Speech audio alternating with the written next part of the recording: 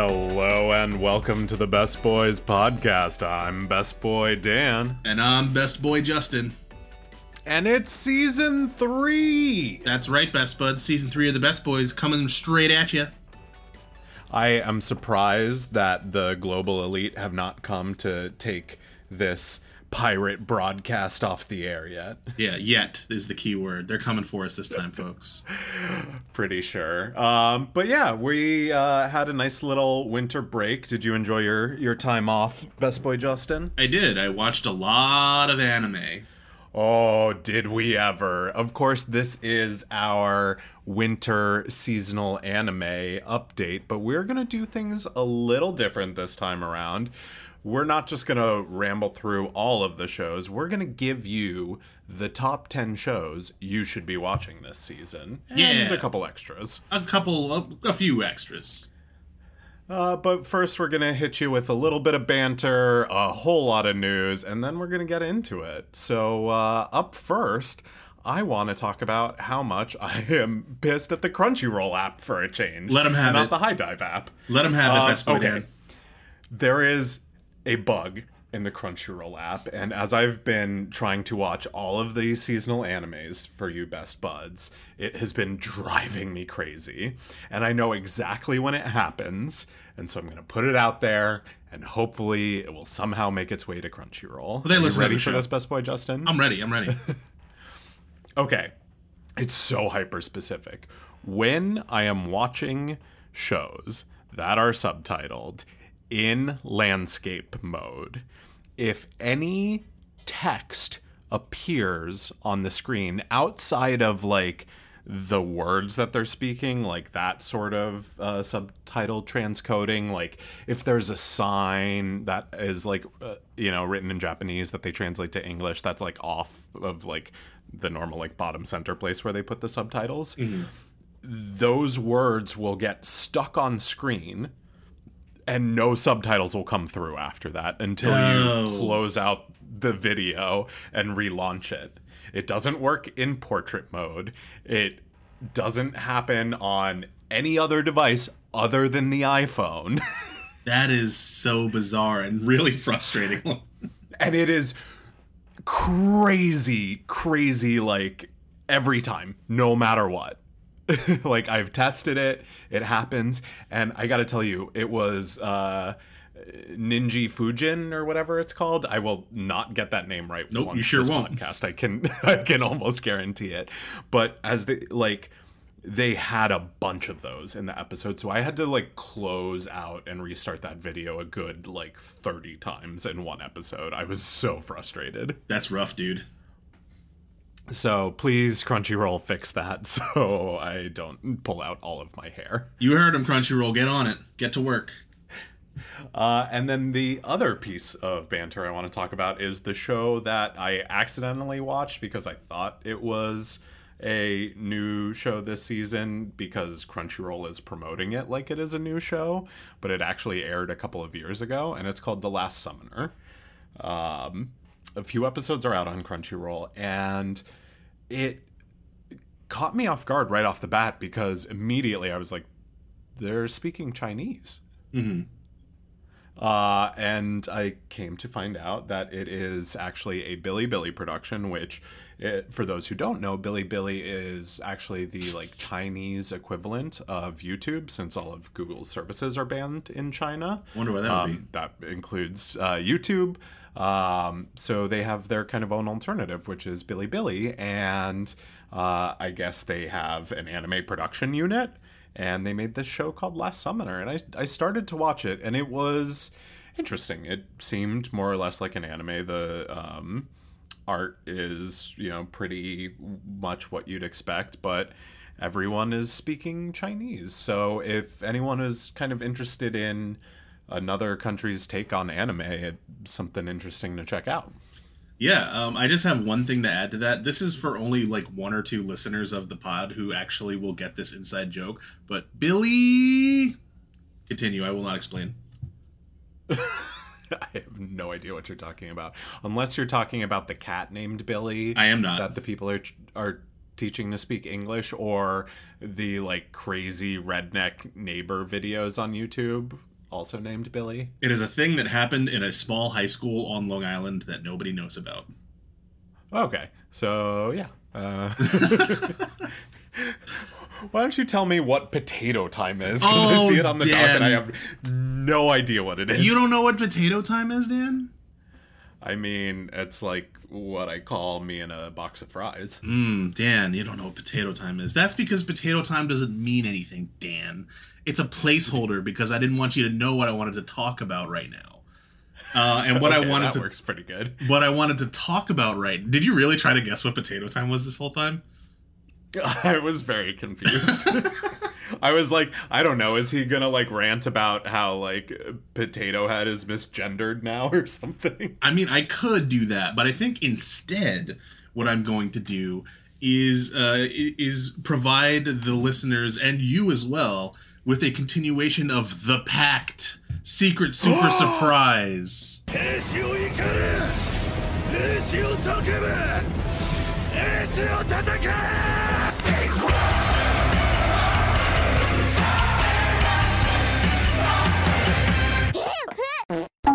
Oh my god! Yeah, that's right. That's right. Oh, I finished I'm Beastars. so caught off guard. Yeah. What did you think? It was okay. So here's the thing with Beastars is, for me, the story didn't really kick in until he went to the black market for the first time. That was like when the first time I was like, oh, okay, like I'm digging the story, you know.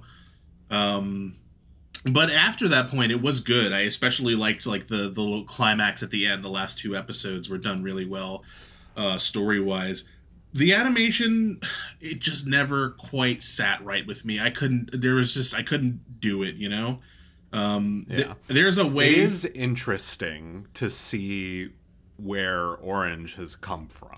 Yeah, absolutely. Now. Because the one thing in the animation that I did appreciate is the facial features, and that is the thing that is like their thing, and it's what shines most brightly in Trigun Stampede. Which we're going to talk about in this episode. So that it was interesting to see, to be watching that and Trigun Stampede at the same time. But yeah, I mean, Beastars, I feel like it is one of those things that you're either going to like it or you're not. And for me, I probably won't watch the second season, as interesting as the conclusion of the first was. Which is too bad, because the story is even better in the second season. I don't know. Maybe someday if I have nothing to do and I have a Gundam to build and there's a dub. Because I did watch the last half of the season dubbed while I was building a Gundam. So that, you know, that's why I ended up being able to finish it so fast. But yeah, so that was kind of my take on Beastars. Interesting. If to me, it's a thing. If you're into it, you're into it. And if you're not, you won't be. And I know that's not a very descriptive way to describe who might be into that show, but I really couldn't really put it any better than that, I don't think. Yeah, no, I would say you're right in that it's... I really enjoy it, and I think that there is a large audience that if they gave it a chance would enjoy the story, because it is a really good story, but it is definitely a hurdle to get over the animation, and we'll get into it when we talk about Trigun Stampede, but it is something very unique to that studio and something that I think they are developing and is getting better. I would like the animation. I would like the show better if it was animated like Odd Taxi instead. That would be interesting, for sure. Well, because Odd Taxi has that same kind of like Animal World, but it's like a serious story kind of feel to it. So I think it would have worked well. Yeah, that'd be kind of interesting to see. Yep. But yeah, so that's my take on Beastars. So now it's time to get to the second half of the pact, which is where you get to pick a show to watch. Ooh, so excited. Yeah, and you know, like, I found this really cool thing online. Is like you can make your own custom spinning wheel, so we can put all the shows on a wheel and you can spin it and then pick your show. But because you still have never come up with a fun way for me to pick a goddamn show, and you just give me a show every single time, guess what? You don't get to choose this time around. You're watching Love, Chunibyo, and Other Delusions. Okay. Yeah. That I am excited for that, if only because I'm finally gonna understand that meme where she like tries to catch the paper in between her hands and then gets hit in the eye. And then makes the cutest noise known to man. So I'm excited to finally understand that meme. Yes, I think you will very much enjoy Love, Chunibyo, and Other Delusions. I think Kat might enjoy it too, so maybe, maybe Best Person Cow would want to watch it with you. Yeah. But yeah, so that wraps up the Pact this time around. Hopefully next time Dan will come up with a way for me to throw a dart off of the top of the Empire State Building and then pick my show to watch so we can get back to my fun little dice and other... Oh, I'm definitely going to chain you to a ship and then scuttle it, and the only way you're going to be able to unlock it is by solving a series of like riddles while you're drowning, and once you unlock it, then it will give you your but you see, next show. That's still you choosing the show at the end of the day. It's no good. It has to be random. I know, I'm a monster. You are. Anyway, moving on to the last thing I wanted to talk about before we get into the news. I wanted to talk a little bit about Bocchi the Rock, because we haven't done enough of that, apparently. No, I was excited because when we were going through some of the information for this episode, we saw that Bocchi the Rock is number 14 in the top anime of all time on my anime list, which is bonkers. Because, first of all, the only other show up there from 2022, up until you get down to, like, number 30, is Bleach, Thousand Year Blood War, which is currently sitting at number 1.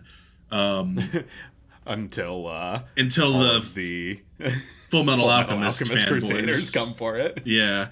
But the fact that Bocchi the Rock, this like anime about like this, it's basically like almost a slice of life about a rock band, is at number 14 of all time. That's crazy to me. Like, I'm sure it's gonna adjust over time. Things will even out.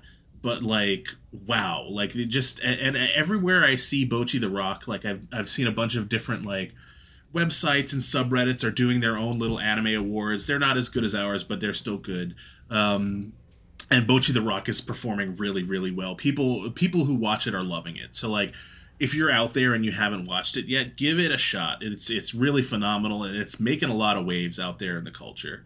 Well, I kind of want to add to that too, because I don't know why it slipped my mind for news, but I think it's also worth talking about is that the Blu-ray sales are crushing. Oh my god, yes. Oh, wow. I think Bocchi and Chainsaw Man came out about the same time, and Bocchi like outsold it by like 6-fold or something insane like that. Yeah, I'm pretty sure Bocchi the Rock has sold like 16,000 or something like that, and Chainsaw Man is sitting at 1,700, which is it's crazy to wild. Me. But also like the thing about Blu-ray sales too is that Blu-ray sales have been on the decline for a long time.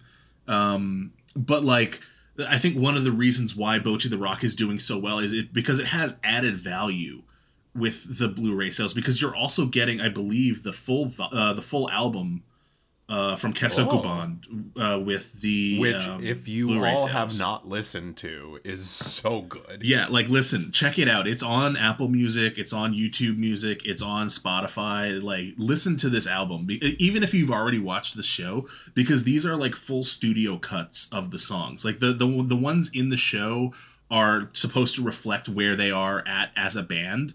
These on the album are like professionally done full album, studio album cuts, and they're really, really good. Yeah, absolutely worth checking out. Yeah, so that's enough Bocchi the Rock. I promise we won't talk about it until probably the next episode. But with all of that being said, and our pact being fulfilled, I think it's time for us to check in with Studio WEEB for some anime news.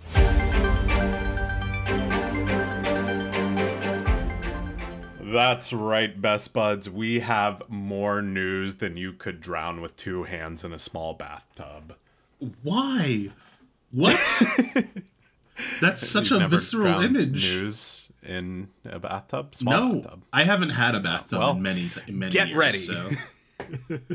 Get ready, because the official website for One Piece Film Red announced that the movie has sold over 14.27 million tickets for over $152 million domestically as of Sunday, January 29th, which was its 177th and final day at the Japanese box office. With this milestone, the film has surpassed Howl's Moving Castle to be the 5th highest earning anime film in Japan. The film has also earned the equivalent of $246.5 million worldwide. That is $250 million, thus surpassing Howl's Moving Castle to become the 4th highest earning anime film globally. It is also the 8th highest earning film, not anime specific, just film, of all time in Japan. And I bring this up because I think it's wild how well it's performing. Yeah. It's done way better than like Jujutsu Kaisen, Zero. We haven't seen an anime movie like this since Demon Slayer. And you know, I think if you are a One Piece fan and you haven't seen it, and you're caught up, like, you should go see this movie because it's doing real well. Yeah. While I was looking at all this, I also kind of uncovered some other numbers that I thought were really interesting. So just looking back into the top grossing films for Japan for 2022, One Piece Red was actually at the top, netting about $143 million.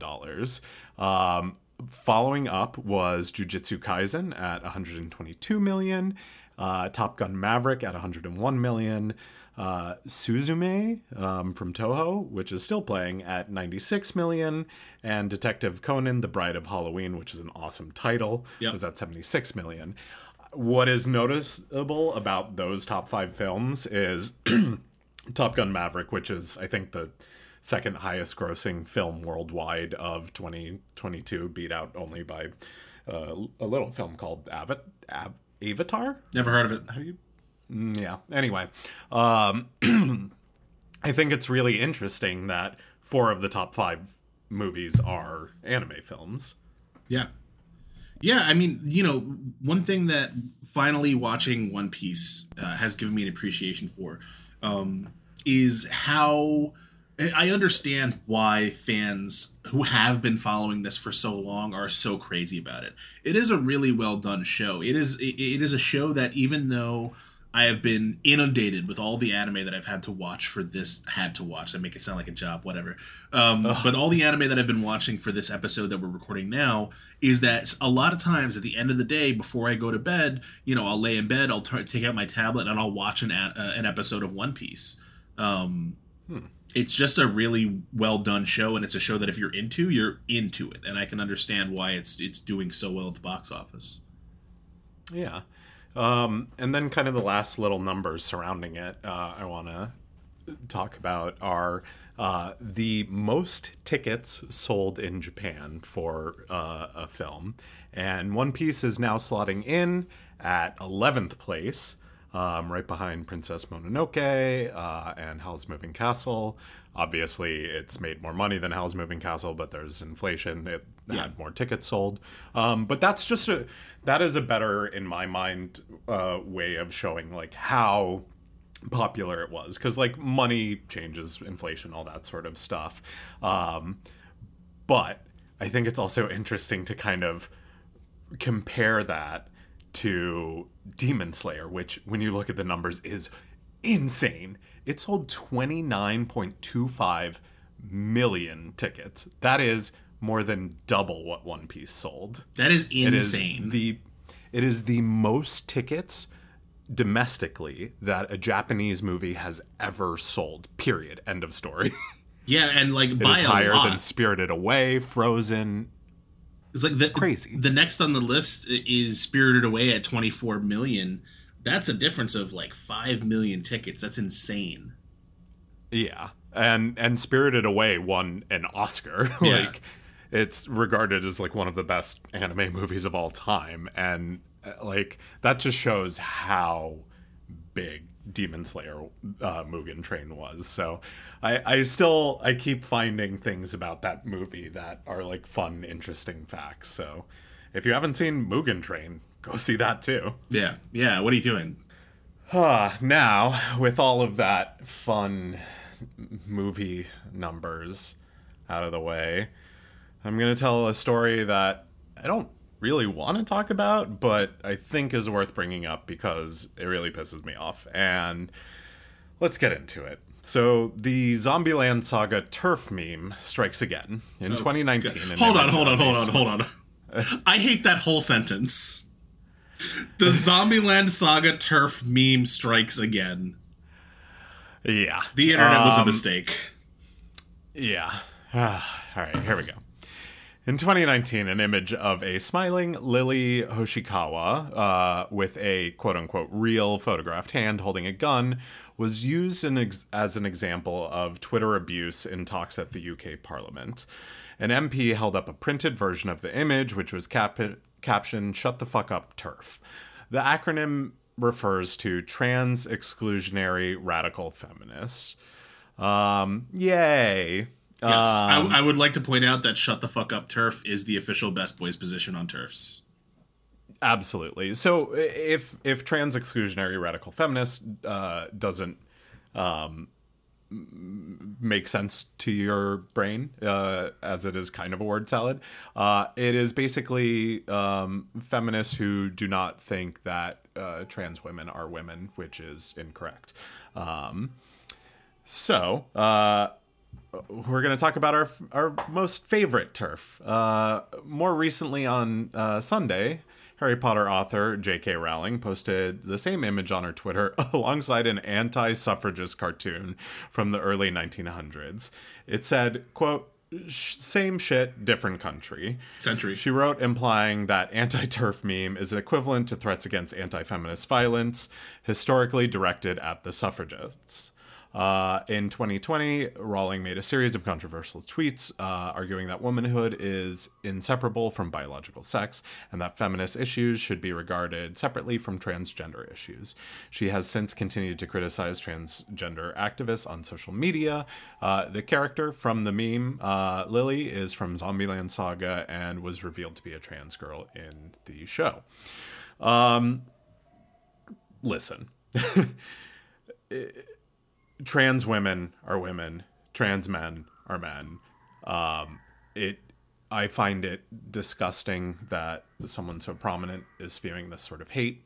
And I think, aside from all of the issues I take with J.K. Rowling and her stance on trans people, I think what is most galling about this to me is the equivalence she draws, right? Like, telling someone to stop spewing hate as the equivalent of trying to stop women from basic human rights such as voting is asinine and just kind of clearly shows how fucking off her rocker she is. Yeah, it's a lot. Fuck J.K. Rowling and fuck TERFs. That's my position on it. You can put it on my gravestone. That is the official Best Boys position, and I'm happy to close the story with that. If you guys disagree with us, GTFO. Yeah. Basic, plain and simple. Best Boys don't stand for hate. Nope.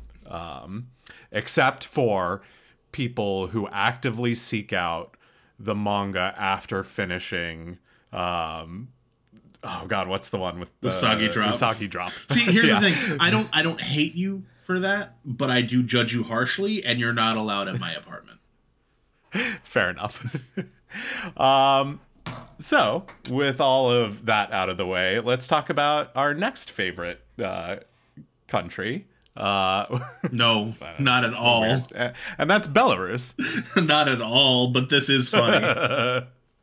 All right, so this is pretty great. The government of Belarus passed a law on January 3rd permitting residents to access audiovisual media and computer software without the consent of copyright holders from quote-unquote unfriendly nations, of which Japan is a part of.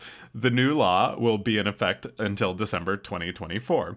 Going forward, the state-owned National Patent Authority will process international copyright claims. When individuals or companies import unlicensed or pirated content, they must pay a fee to the organization. The organization or international rights holders will then have 3 years to file a claim. If they fail to do so within the allotted period, the Belarus government will keep the money. This bill describes audiovisual material as movies, music, TV shows deemed essential for the domestic market. It encompasses products from international companies and television programs edited or distributed by a state organization. The law aims to develop intellectual, spiritual, and moral potential of society and reduce the critical shortage in the domestic market of food and other goods, which is basically saying, like, hey, we can't make good TV. That's the funny. So, the funniest part about this to me is that, like, anybody who brings pirated material into the country just has to pay Belarus, and then Belarus is just gonna not keep the money, which is the most, like, ridiculous mafia bullshit that you would expect from this ally of Russia. Yeah. So to kind of put the cherry on top, I just kind of want to go over the list of quote unquote unfriendly nations, because honestly, this is the part that cracks me up the most. Yeah, so I love this. They include Australia, Albania, Andorra, the United Kingdom, the members of the European Union, Iceland, Canada, Liechtenstein, Micronesia, Monaco, New Zealand, Norway, South Korea, San Marino, North Macedonia, Singapore, the United States, Taiwan, Ukraine, Montenegro, and Switzerland, which those two at the end are my favorite, because Montenegro is like the size of a postage stamp, and like whoever has problems with Switzerland. My favorite is Monaco. Monaco isn't even a country. I don't know. Ridiculous. Yeah, the above territories have imposed sanctions on Belarus due to its support of Russia's invasion of the Ukraine, something that the Best Boys also do not support. Yes, the Best Boys, we hate 3 things in this podcast. We hate J.K. Rowling, we hate the Russian invaders in Ukraine, and what was the third one? Usagi drops season 2. Exactly. And on that cherry note, that brings an end to my section of the news. That's right. And so moving on into our very next really quick section, we have some information about new releases, some updated release dates for some shows that are coming up soon. We're just going to go through the list kind of quick here. First up on the list, we have Tonikawa Over the Moon, second season premiering in April. We don't have a day in April yet, but it's safe to say it'll probably be somewhere early on in the month. April cannot come soon enough. I can't wait. Me neither. Next up, we have Kaguya-sama Love is War. The film will be screening in North America on February 14th. That's Valentine's Day. So if you don't have anything better to do on Valentine's Day like me, go ahead and see that one in theaters. Check it out on Crunchyroll, I think is where they're doing the tickets. I think that is actually a really great time to release that. Yeah, I think so too. Because it works for all the nerds without girlfriends and or partners, and all of the people with partners too. Sure. Up next, we have Agretzko. Season 5 is coming out real soon, February 16th. So check that out. That'll be on Netflix. And Attack on Titan, the final season, Part 3, Part 1, which makes me want to rage, will be airing March 4th. Part 3, subsection 1, paragraph C. I am so pissed they're doing this, but whatever, King. Go on. Yeah. Anyway, we have My Clueless First Friend, the anime adaptation of the manga, has finally released a debut date of April. This is a cute kind of fun story about a girl who gets bullied for being creepy and a guy who just doesn't care about that and he wants to just be her friend. It's cute. It's fun. Things that are not cute and fun. Made in Abyss, the Golden City of the Scorching Sun, has announced that it's going to have a sequel. So that is another new season of Made in Abyss, in case you haven't had enough yet.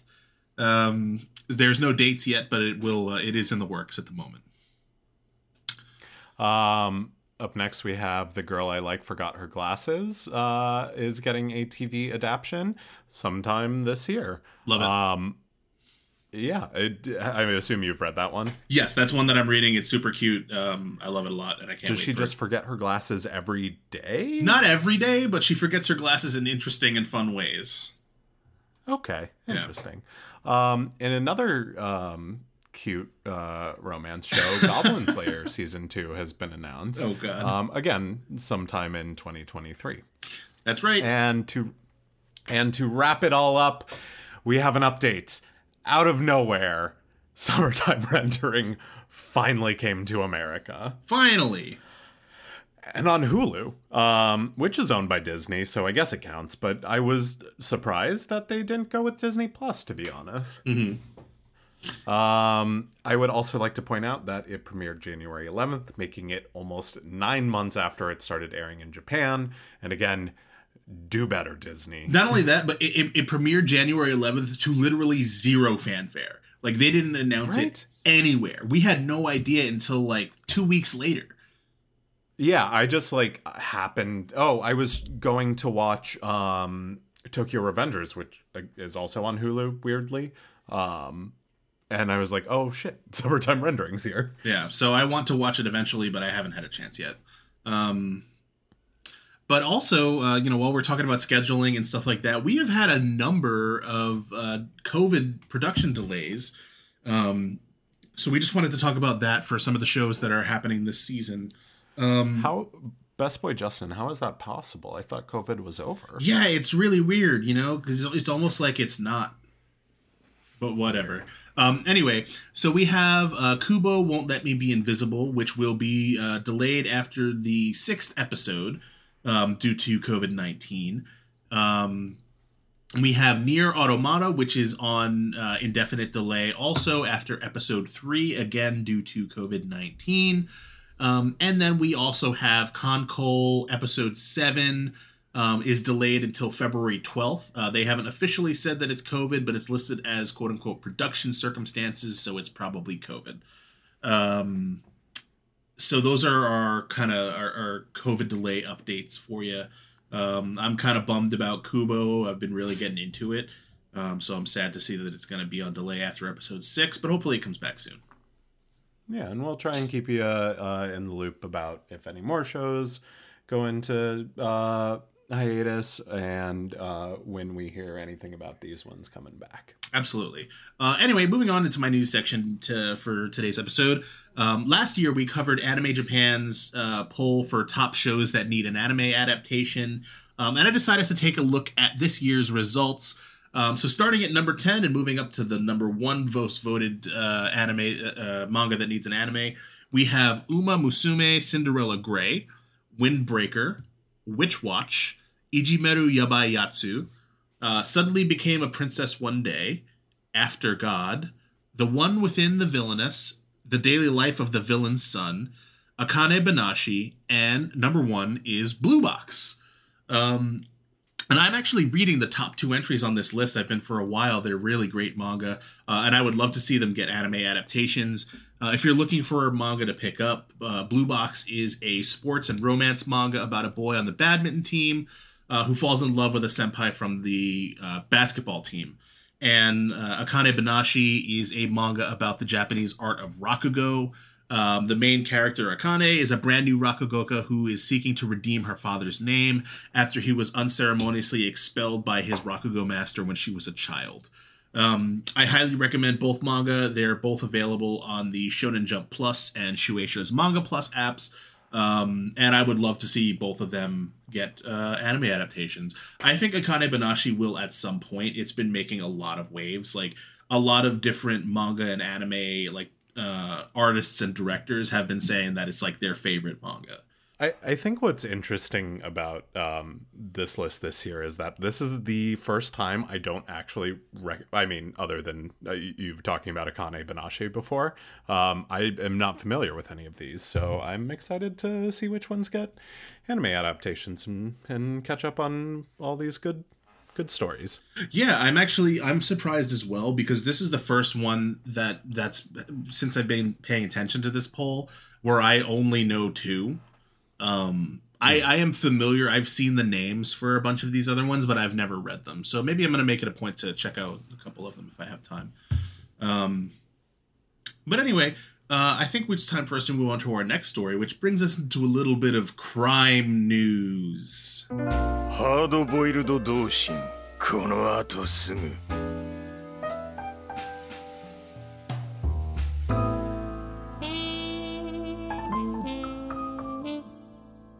That's right. So this week, our story is Bandai Namco Holdings has revealed that it is suing a former employee for 600 million yen, which is about $4.65 million in damages, claiming that the employee sold internal company smartphones without authorization for personal profit.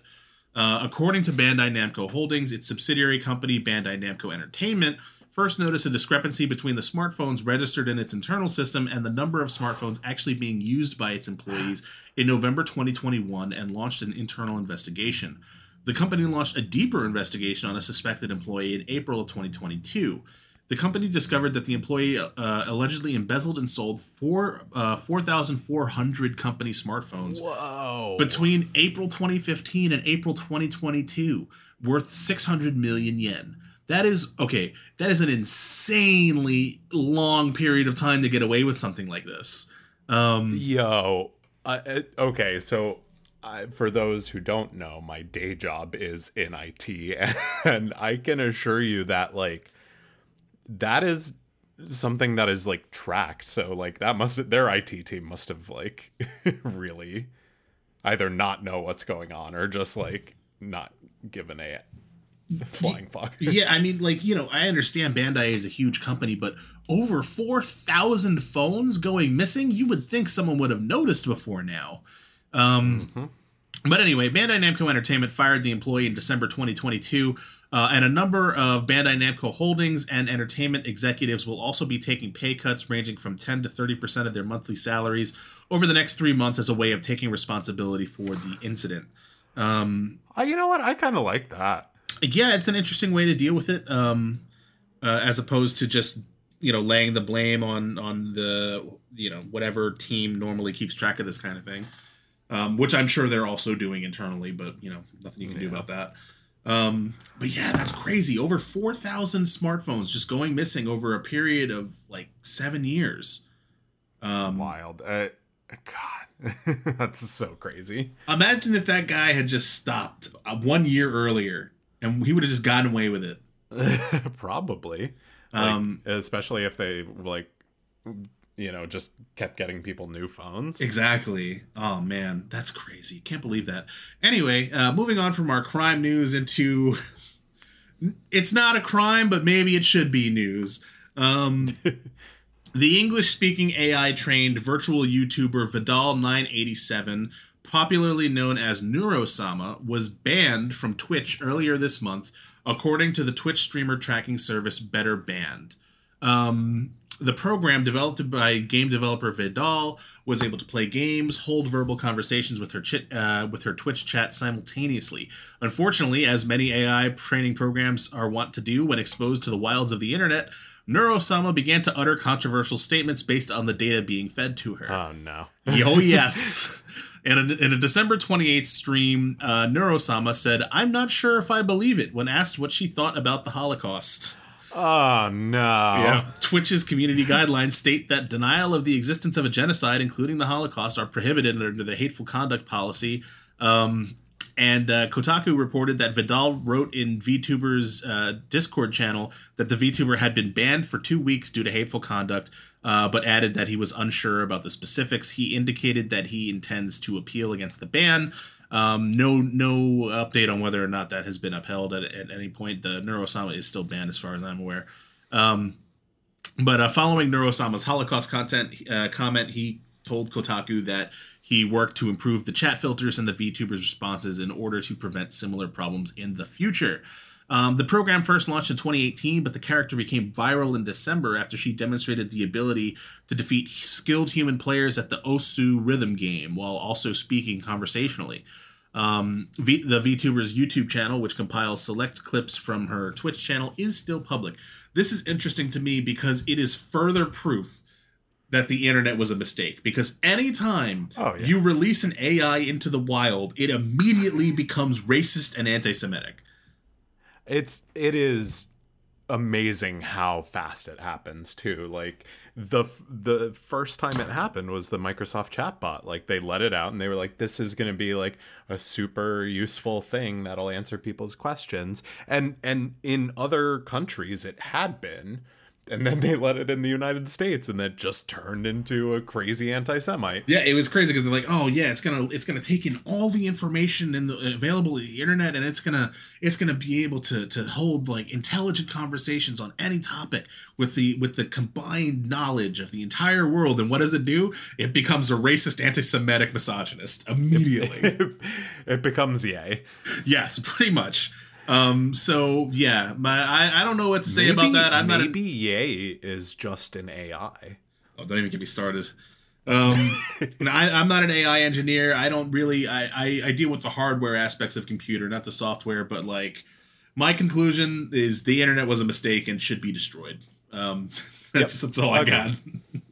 But that does it for our anime news this time around. Let us know what you think. Are you going to release an AI into the internet? I hope not. Let us know if you're planning to go see some of that Kaguya-sama Love is War here on Valentine's Day. What is your favorite manga that you want to see released as an anime? Hit us up on Instagram at bestboys_pod or send us an email at thebestboyspod@gmail.com. We would love to hear from you. And with all that being said, it's time for us to dive on into the meat and potatoes. First one of the year for this week's episode. Usagi drops season 2. I love this show.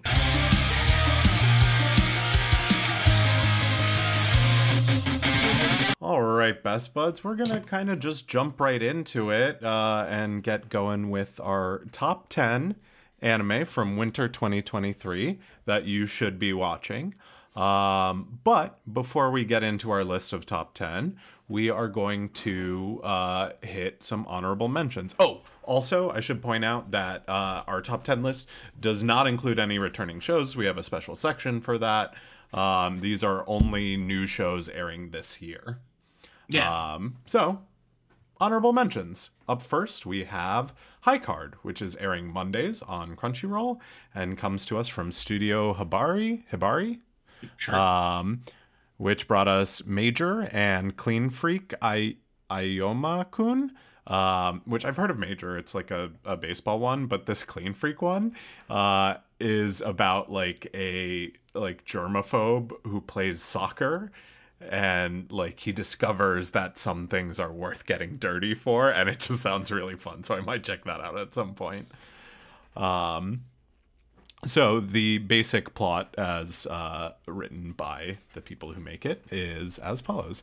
After discovering that his orphanage was on the brink of closing due to financial stress, Finn, who was living on the streets, set out for a casino with the aim of making a fortune. However, nothing could have prepared Finn for the nightmare that was awaiting him. Once there, Finn encountered a car chase and a bloody shootout caused by a man's quote-unquote lucky card. Finn will eventually learn what the shootout was about. The world order can be controlled by a set of 52 X-playing cards with the power to bestow different superhuman powers and abilities to ones possessing them. With these cards, people can access hidden powers of the buddy, which can be found within themselves. There is a secret group of players called High Card who have been directly ordered by the King of Foreland to collect the cards that have been scattered throughout the kingdom while moonlighting as employees of the luxury car maker Pinnacle. Scouted to become the group's 5th member, Finn soon joins the players on a dangerous mission to find these cards.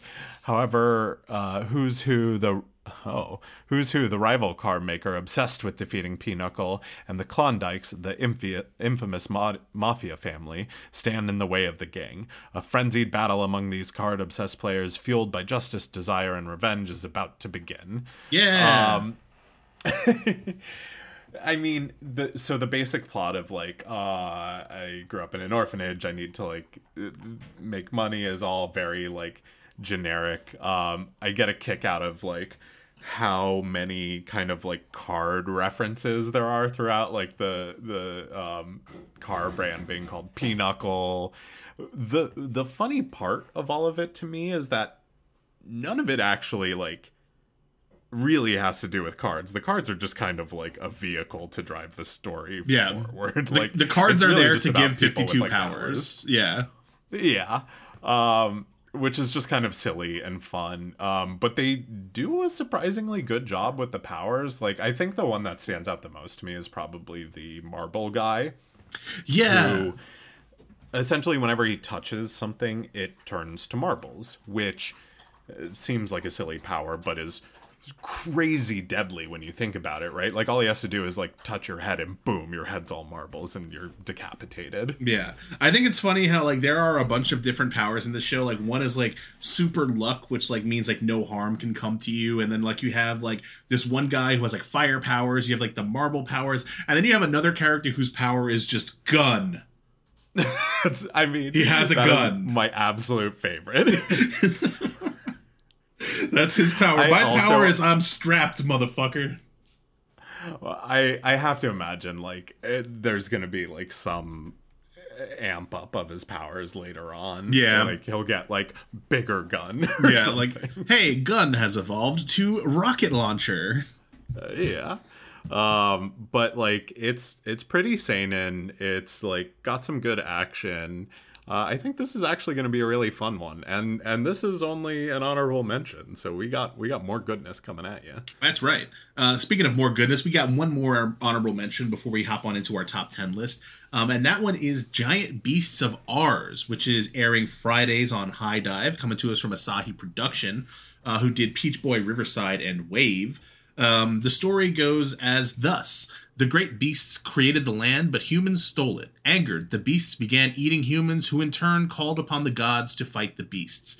In the age of the sword, heroes and mythology, giant beasts are hunted by humans for profit.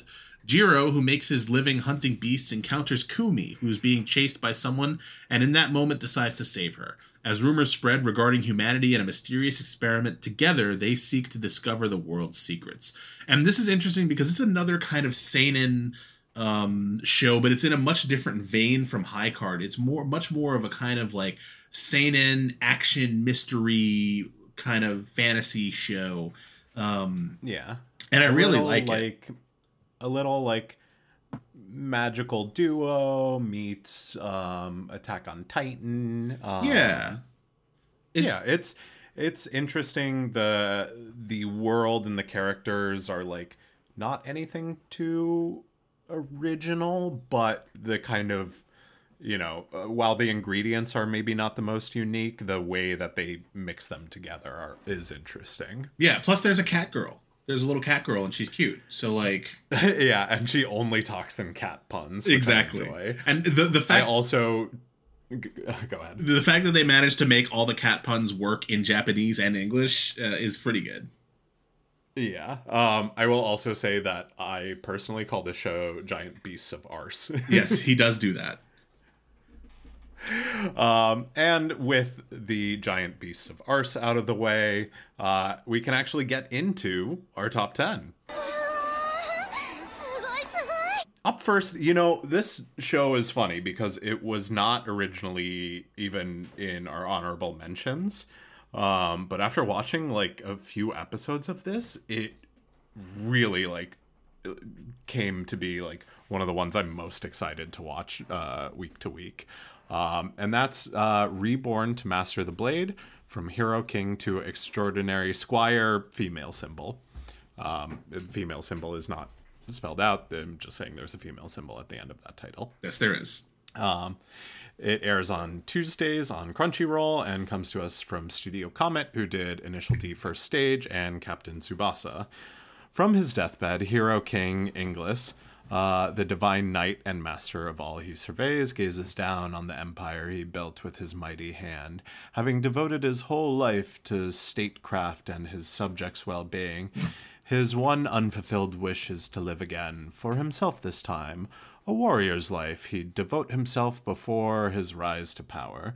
His patron goddess, Alistia, hears his plea and smiles upon him, flinging his soul into the far future. Goddesses work in mysterious ways. Not only is Inglis now the daughter of a minor noble family, but her first coming-of-age ceremony at 6, she is found ineligible to begin her knighthood. However, for Lady of Inglis' ambition, this is less of a setback and more of a challenge she was reborn to overcome. It is not the blood that runs through your veins that makes a knight, it is the blood you shed on the battlefield. The curtain rises on a legend of extraordinary Lady Squire, reborn to master the blade.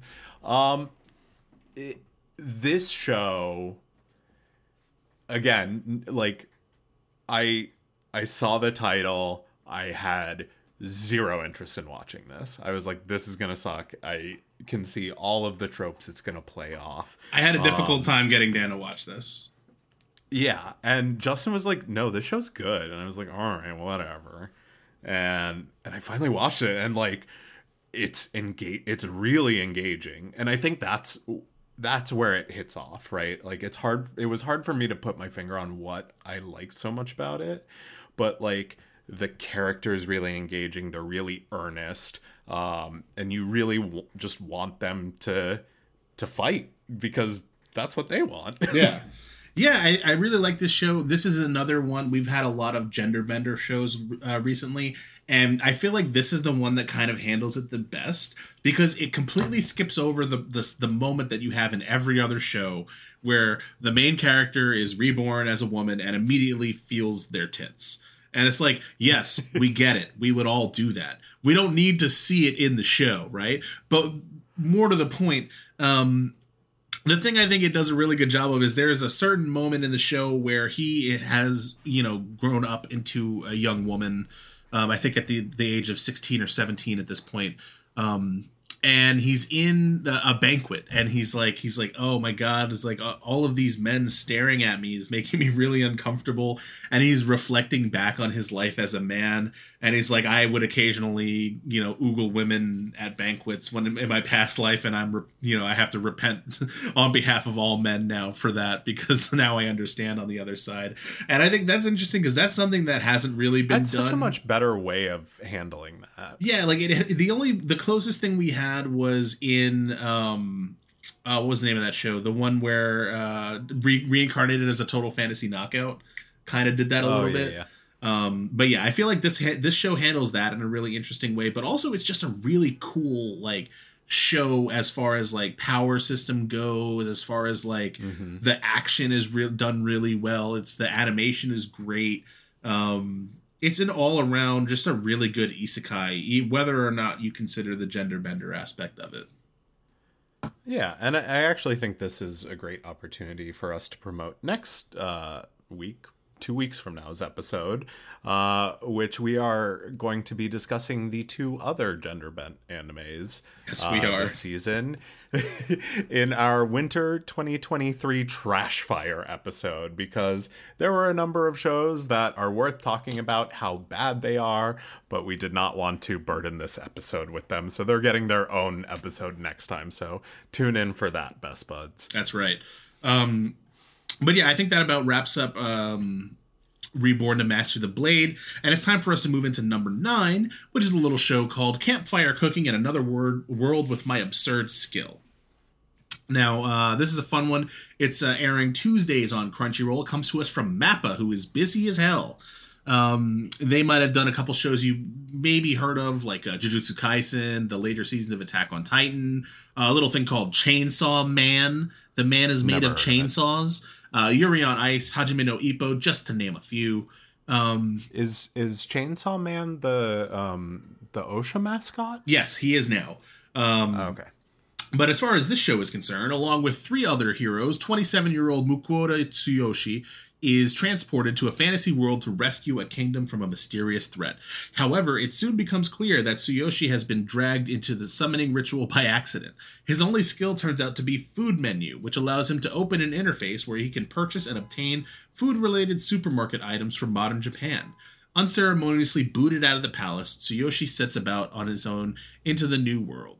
However, his ability to create delicious dishes unknown to this world soon pays dividends, even attracting the legendary wolf Fenrir.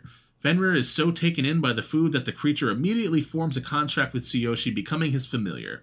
Followed by this whimsical, mythical being, Tsuyoshi takes up a job as a merchant and adventurer, traveling and cooking up mouth-watering meals that never fail to amaze the inhabitants of this world. And I love this show. First of all, the depictions of food in this show are mouth-watering. Like, the food looks good. Everything he has cooked, I want to eat. Yeah. And the other thing I like about this show is it's comfy. It's easy to watch. Like, there are 2 shows out this season that I want to watch when I come home from work and I just want to turn my brain off. It's this one, and it's another one that didn't make the list, which is Farming Life in Another World. Just because they're so, like, I don't need to worry about the stakes too much, right? So, like, yeah, there's adventure and there are stakes to the show, but, like, they don't require me to put my brain to it that much, you know? It's like I can watch this show and I understand the premise immediately. We're going to see him make some food. He's going to go through some troubles, maybe getting some ingredients. His giant wolf friend is going to cause a problem or two. And it's all in all just going to be like just a fun, interesting little 20-minute romp that I can just watch, you know, when I'm too tired to watch anything else.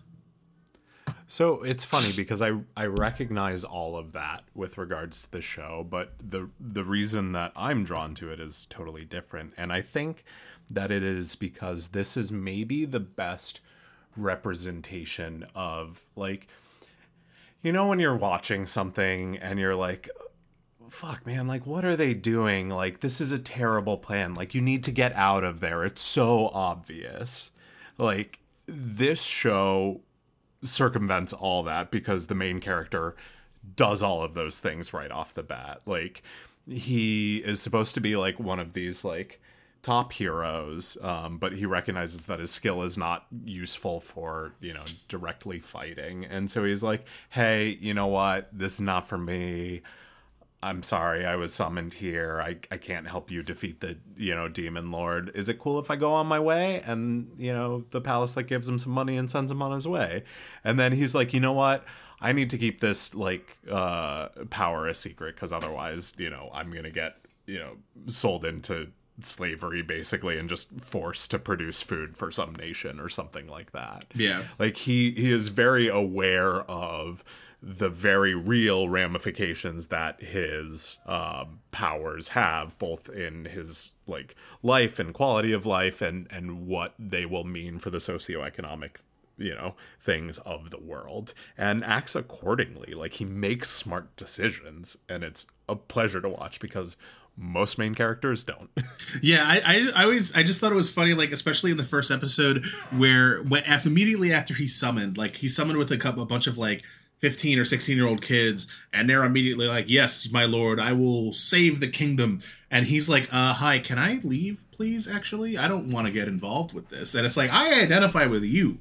I'm not here to save a kingdom. I want to get out of here, you know? Yeah. And I like how his skill works too. It's really fun. They've done a really good job of, like, balancing it and making it work well for the story. Yeah, and I really like, in the most recent episode that I watched, he made Wagyu steak, and it looked so good, dude. Like, I was like, man, I want to go make a steak, but I'm broke. Yeah. But yeah, definitely do not watch this show hungry. No, absolutely not. But yeah, I love this show. Love it. Yeah. So I'd say for me, the cozy show is number 8, and that is The Angel Next Door Spoils Me Rotten, airing Saturdays on Crunchyroll, coming to us from Project Number 9, who gave us Higehiro after being rejected. I shaved and took in a high school runaway, and you thought there is never a girl online, and Love After World Domination, which is a pretty stacked lineup. I like all those shows. Yeah. Mahiro Shiina is worthy of her nickname Angel. She is a divine beauty loved by all, and she excels in both academics and athletics. Shiina lives in an entirely different world from Amane Fujimiya, her next-door neighbor. Despite living so close together, they have never spoken once. But their silence is broken when Fujimiya spots Sheena gloomily sitting on a swing amidst a heavy rainstorm and lends her his umbrella. I had a lot of preconceived notions for this show. I was very much expecting like a helpful Fox Sanku-san kind of show just based on the title. But I really like their dynamic together. Yeah, I mean, I actually read the manga for this show, so this was not unexpected to me. But I actually am kind of interested that you got so into it.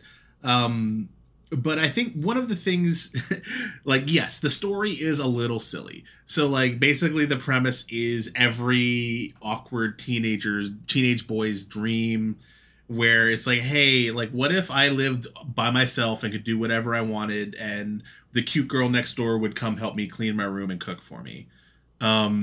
Which is a very silly way to boil down the plot. And it is more than that, but it is also simultaneously exactly that. But it still manages to be cute and funny and interesting, which is why I've stuck with the manga for so long. Yeah, it helps that the male main protagonist is not a shithead. Yes. Who in these stories they usually are. But like if I had to pick like a protagonist he was most similar to, it's the one from Bunny Girl Senpai. He reminds me kind of him. Yeah, he's definitely got that kind of energy where he's like almost indifferent to the world in a lot of respects. Not in the way that like he's an asshole, but where it's like he accepts the world for what it is and his role in the world for what it is. And in a certain way that is kind of a little like edgelordy, where it's like, oh yeah, I'm never gonna, it's my place in the world. Why would I ever speak to this angel who's in my class? But like, it's less cringy than just like that main character who's just an asshole, you know? Definitely. But yeah, I love this show. It's a good show. Yeah, it's a good romance. Check it out. And that leads us nicely into we're going to take a little break from our list and talk about some of the returning shows, because they're really good this season. Yeah, they are. I don't think there's a single returning show this season that isn't like being excitedly expected by somebody. Yeah. And I think what best to kick it off then with probably one of the biggest returning shows this season, My Hero Academia Season 5. Yeah, oh my god, this show. 6? 5? I think it's 5. It's 5.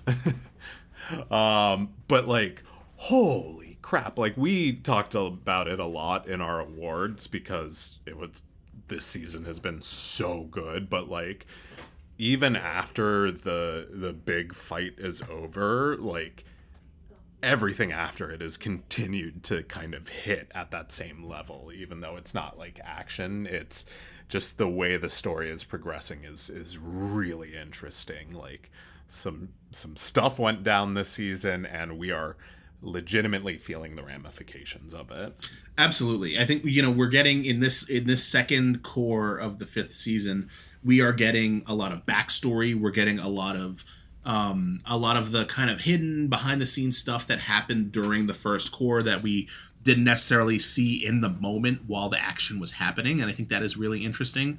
We're also definitely getting the setup for how the next arc of the show is going to go. And, like we kind of talked about when we last talked about the show, is the stakes are very high now. The stakes for the show have definitely changed to be way more intense. So like, we've seen that death is on the table. We've seen that, just because the heroes all gather together doesn't mean that things are going to go their way. And I think that has introduced an interesting dynamic to the show that continues to really play well. And I'm excited to keep watching it. Yeah. And it is nice to see one of these kind of long running shonens have, actually have the story progress forward. And I think that's what we're getting with My Hero. So definitely one, if you haven't caught up, strong recommend if you're into the shonen stuff. But this next one is a new discovery for us. Yeah. And I've only watched the first few episodes of the first season, but I'm into it, and Justin's caught up, so he's going to tell you all about it. Yeah, so the next one we have is Tsurune Season 2, The Linking Shot. This is the second season of the Tsurune anime, which is it's an anime about Kyudo, which is the Japanese art of archery. And basically it centers around this kid, Minato, who was he was like a prodigy at Kyudo when he was younger. But for mysterious reasons, he's decided, when he moved into high school, he's not going to do it anymore. And it's kind of the story of his journey back to the art of Kyudo. And it's really interesting. It's just a really engaging story. For me, it's one of those sports anime where it lets me experience and understand a new sport that I've never really, been exposed to before. Like, I have done archery before, like standard, like Olympic archery with like a recurve bow. And I've shot, compound bows before, but this is an entirely different thing because Kyudo is really, it is technically a bujutsu, which is like a warrior art, but it is much more like these kind of warrior arts. They are on a spectrum between like the fully martial. So you have things like jujitsu, and then on the other end of the spectrum, you have things that are more of a Zen art, which is things like Kyudo, which is actually a practice that is widely observed in temple ceremonies. Like traditional Shinto ceremonies in Japan will often have an archer fire an arrow as a ceremonial act. And you get all of that through this show, and I just really, really enjoy it. The characters are all interesting. You even have a character who is exactly like Bakugo, to the point where I think he might even be voiced by the same dude. I'm not sure. I should have looked it up, but I'm a hack and a fraud. But yeah, if you have any interest in sports anime, I think you should definitely check out Tsurune. The first season is on Crunchyroll. The OVA and the second season, the OVA is on both, and the second season is on High Dive. So check it out. Yeah. Speaking of sports anime and Bakugo clones, up next we have Blue Lock, which has a Bakugo clone in it. I mean, all sports animes need one. Voiced. Yeah. How does this show keep getting better? That's like, My Hero has stayed good. Blue Lock has gotten better as it's gone on, and from what I understand, it only gets better going forward. But if you haven't heard of it, it's the hot new soccer anime, and if you are a sports anime fan, you have to get on the bandwagon. This is, I think, easily going to be mentioned in the same breath as your Haikyuus, your Hajime no Ippos, like in the future. I think we are seeing the making of a new sports anime titan. Yeah, absolutely. I mean, even, if I enjoy it and I have no interest in anything that has to do with soccer, you can definitely appreciate it as just a sports anime, because I do. Anyway, moving on to our next anime, we have The Eminence in Shadow, which is continuing from last season. It's I think it's going up to 20 episodes total. So it's not going to be around for the entirety of this season, but this was a sleeper for me because it seems on the surface to be kind of like a trash harem isekai anime, right? But it manages to stay entertaining the entire time. Like, I did not expect to continue watching that one past my initial 3 that I was watching for our last quarterly episode, but I decided on a whim to just say, hey, you know what? Let me watch episode 4. And then I watched episode 4, and I was like, you know what? Let me watch episode 5. And it just kind of kept continuing that way because the story continues to be engaging and interesting and different. And like the character, even though he's kind of like, he's a cringy edgelord doofus, right?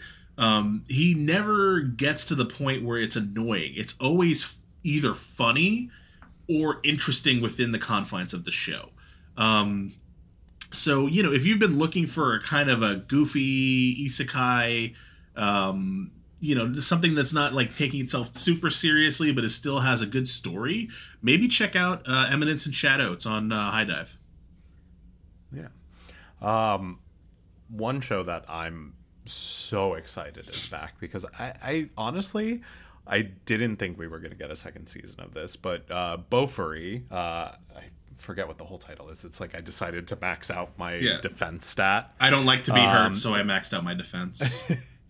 Is back. And what I think is interesting about Beaufury, and you can correct me if I'm wrong, but I think this is kind of one of the early isekai boom shows. So like you had Sword Art Online, which like pretty much kicked off the modern isekai boom, like almost 10 years ago now. Mm-hmm.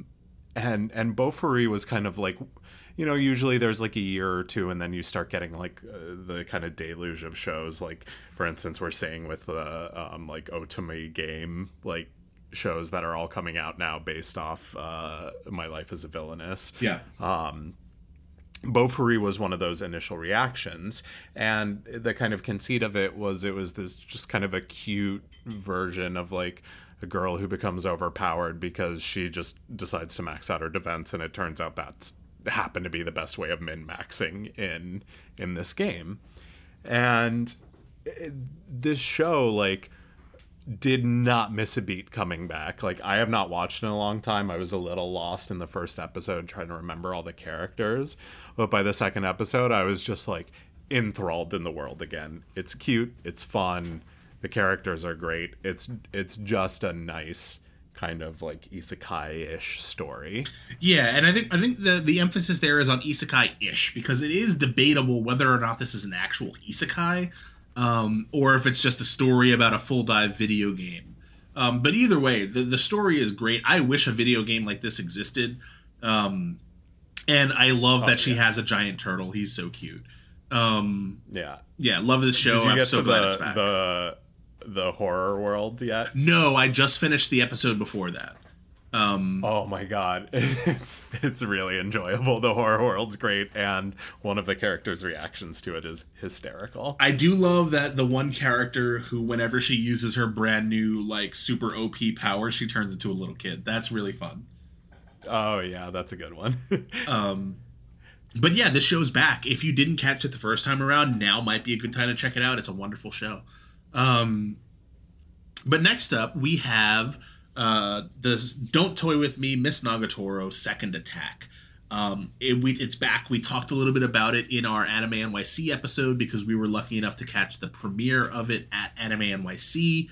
But wow, this show, it's back. It's as good as it ever was. It's better in a lot of respects, I think. Because it doesn't start off with that super hardcore bullying scene that almost threw me off of it in the first season. But I love one of the things that comes back. The things I love about this show is that it is an ensemble cast. So like you get this rotating cast of supporting characters, all of whom are really good and really funny and interesting. And that continues into this season 2. And I'm really excited to continue watching it. Yeah. And then to wrap up our returning shows, we have Tokyo Revengers. And I have a little bit of a bone to pick with this show because pick that bone. I love the story. Kat brings up a good point in that the main character has not really had a whole lot of growth and development, which can make it tough to sit through. But I really enjoy all of the like gang drama that is going on in the show. But what I do not enjoy is the animation of this show. I've talked about how, Beaufury continues to not miss a beat, how My Hero continues to be amazing, how Blue Lock is getting better. Somehow Tokyo Revengers animation is getting worse. Oh god, no. It's like they just can't animate action. They can't animate movement. And it comes from Linden Films. And I was like, all right, I gotta refresh my memory. Like, what have they done? And they have kind of a spotted history because they did the Berserk remake, which kind of is known for being terrible. And also Terraformers, which I've heard not good things about in terms of animation. But they've also done some really good work. So they did Cells at Work Code Black. They did Hanebado, which is a badminton anime, which had incredibly well animated sweat. I don't normally think of that as a compliment because it was super weird in the context of the show, but it's super weird to hear you say out loud, well but I'm not here to kink shame you. I mean, listen, it was well animated sweat. Okay. They did Kitaro Lives Alone, which I thought had a pretty interesting art style. They did Other Side Picnic, which had some moments. Other Side Picnic. I think it looked interesting. I love that show. And they did Bastard recently, Heavy Metal Fantasy, which I thought looked pretty good. Yeah. So they can animate well, and the only thing I can think of is that they put their B team on it, which doesn't make any sense to me considering how big Tokyo Revengers was. Interesting. As many of you know, I'm not caught up on Tokyo Revengers, so like I'm surprised to hear this, because I do know that it is a beloved and really popular show. I am gonna continue watching it at some point. I will probably use it to build Gundams while I turn on the dub at some point, but like that's kind of a bummer. Yeah. So hopefully this is like the one time I kind of want Mappa to come in and do the next season. Oh God. Oh man. Just add more to their plate. Yeah. But anyway, getting back into our top 10 list, we're gonna pick it back up here with number 7. And this is a little anime called Ippon Again, which don't let the title fool you like it fooled Best Boy Dan. It is not a sequel. That is the full name of the title. In Japanese, it's Moippon. I was adamant about keeping it off the list. I was like, this is season 2. It says again in it. It was. You were super aggressive about it. You were like, this is a season 2. Did you watch season 1? And I'm like, no, it's not. No, it is not a season 2. It is a play on words for the Japanese term Moippon, which Ippon could mean one more time, or it also is a type of throw in judo, which this anime is about judo. It comes to us on Sundays from High Dive, and the studio is Bakken Record, which has only done Joran, Princess of Snow and Blood, which was bad.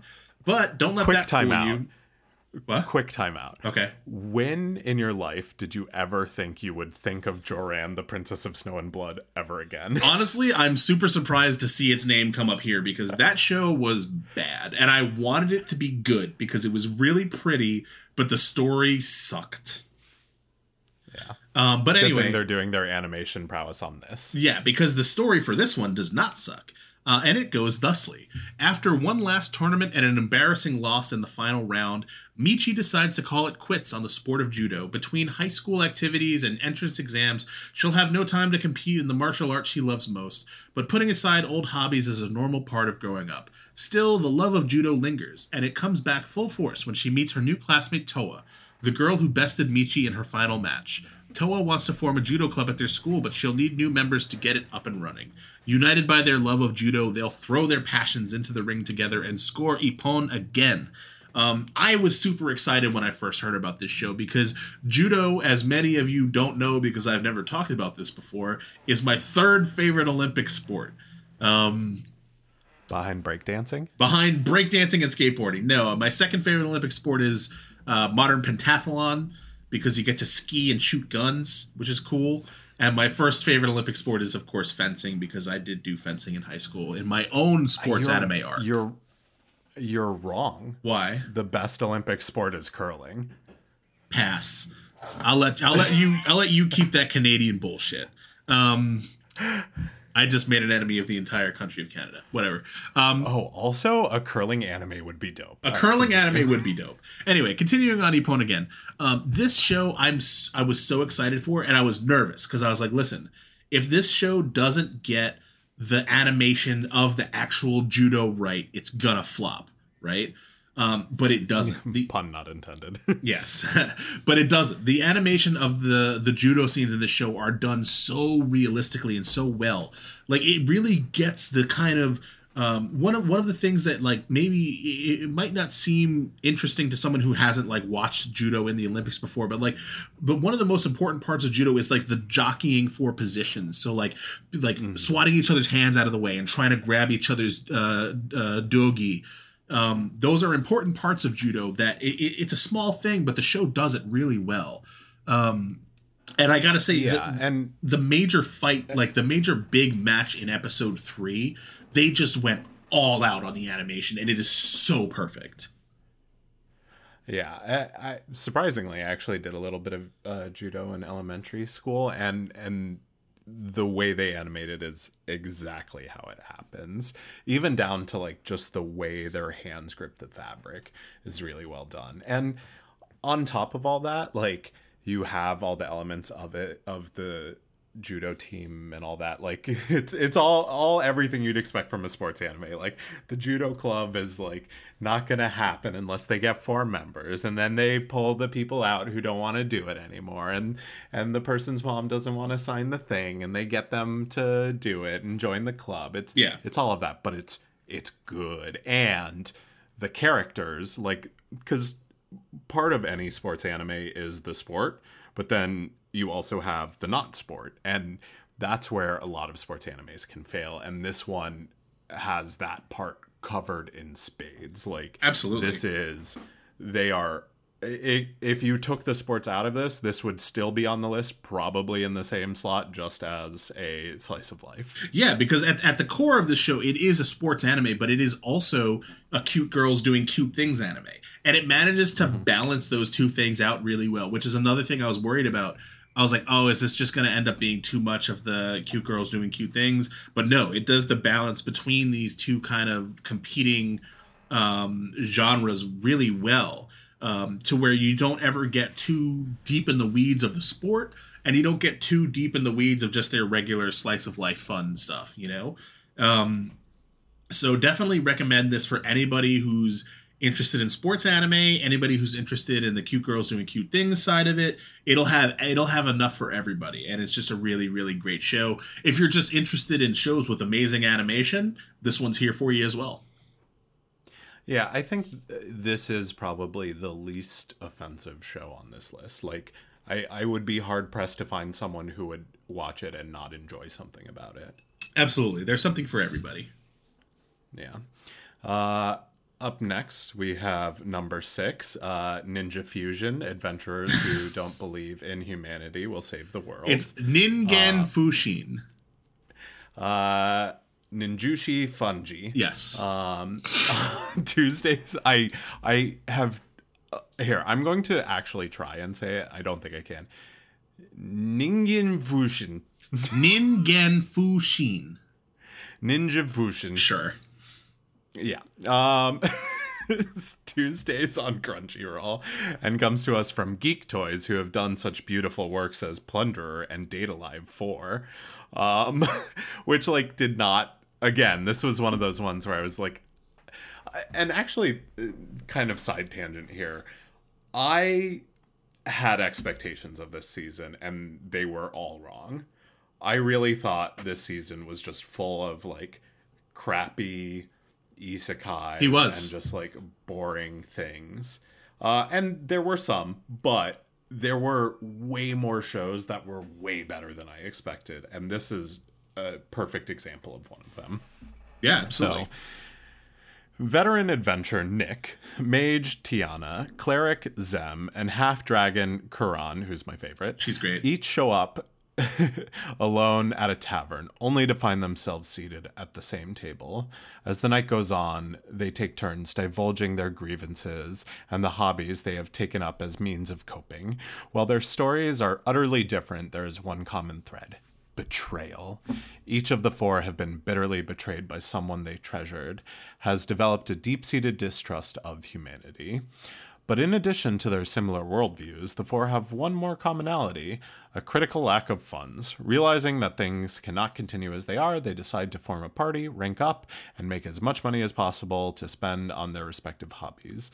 What these disillusioned adventurers do not know, however, is that they will one day save the world from unfathomable peril. this is basically a show about like four adventurers with PTSD who like come together. This is group therapy is what it is. Yeah, it is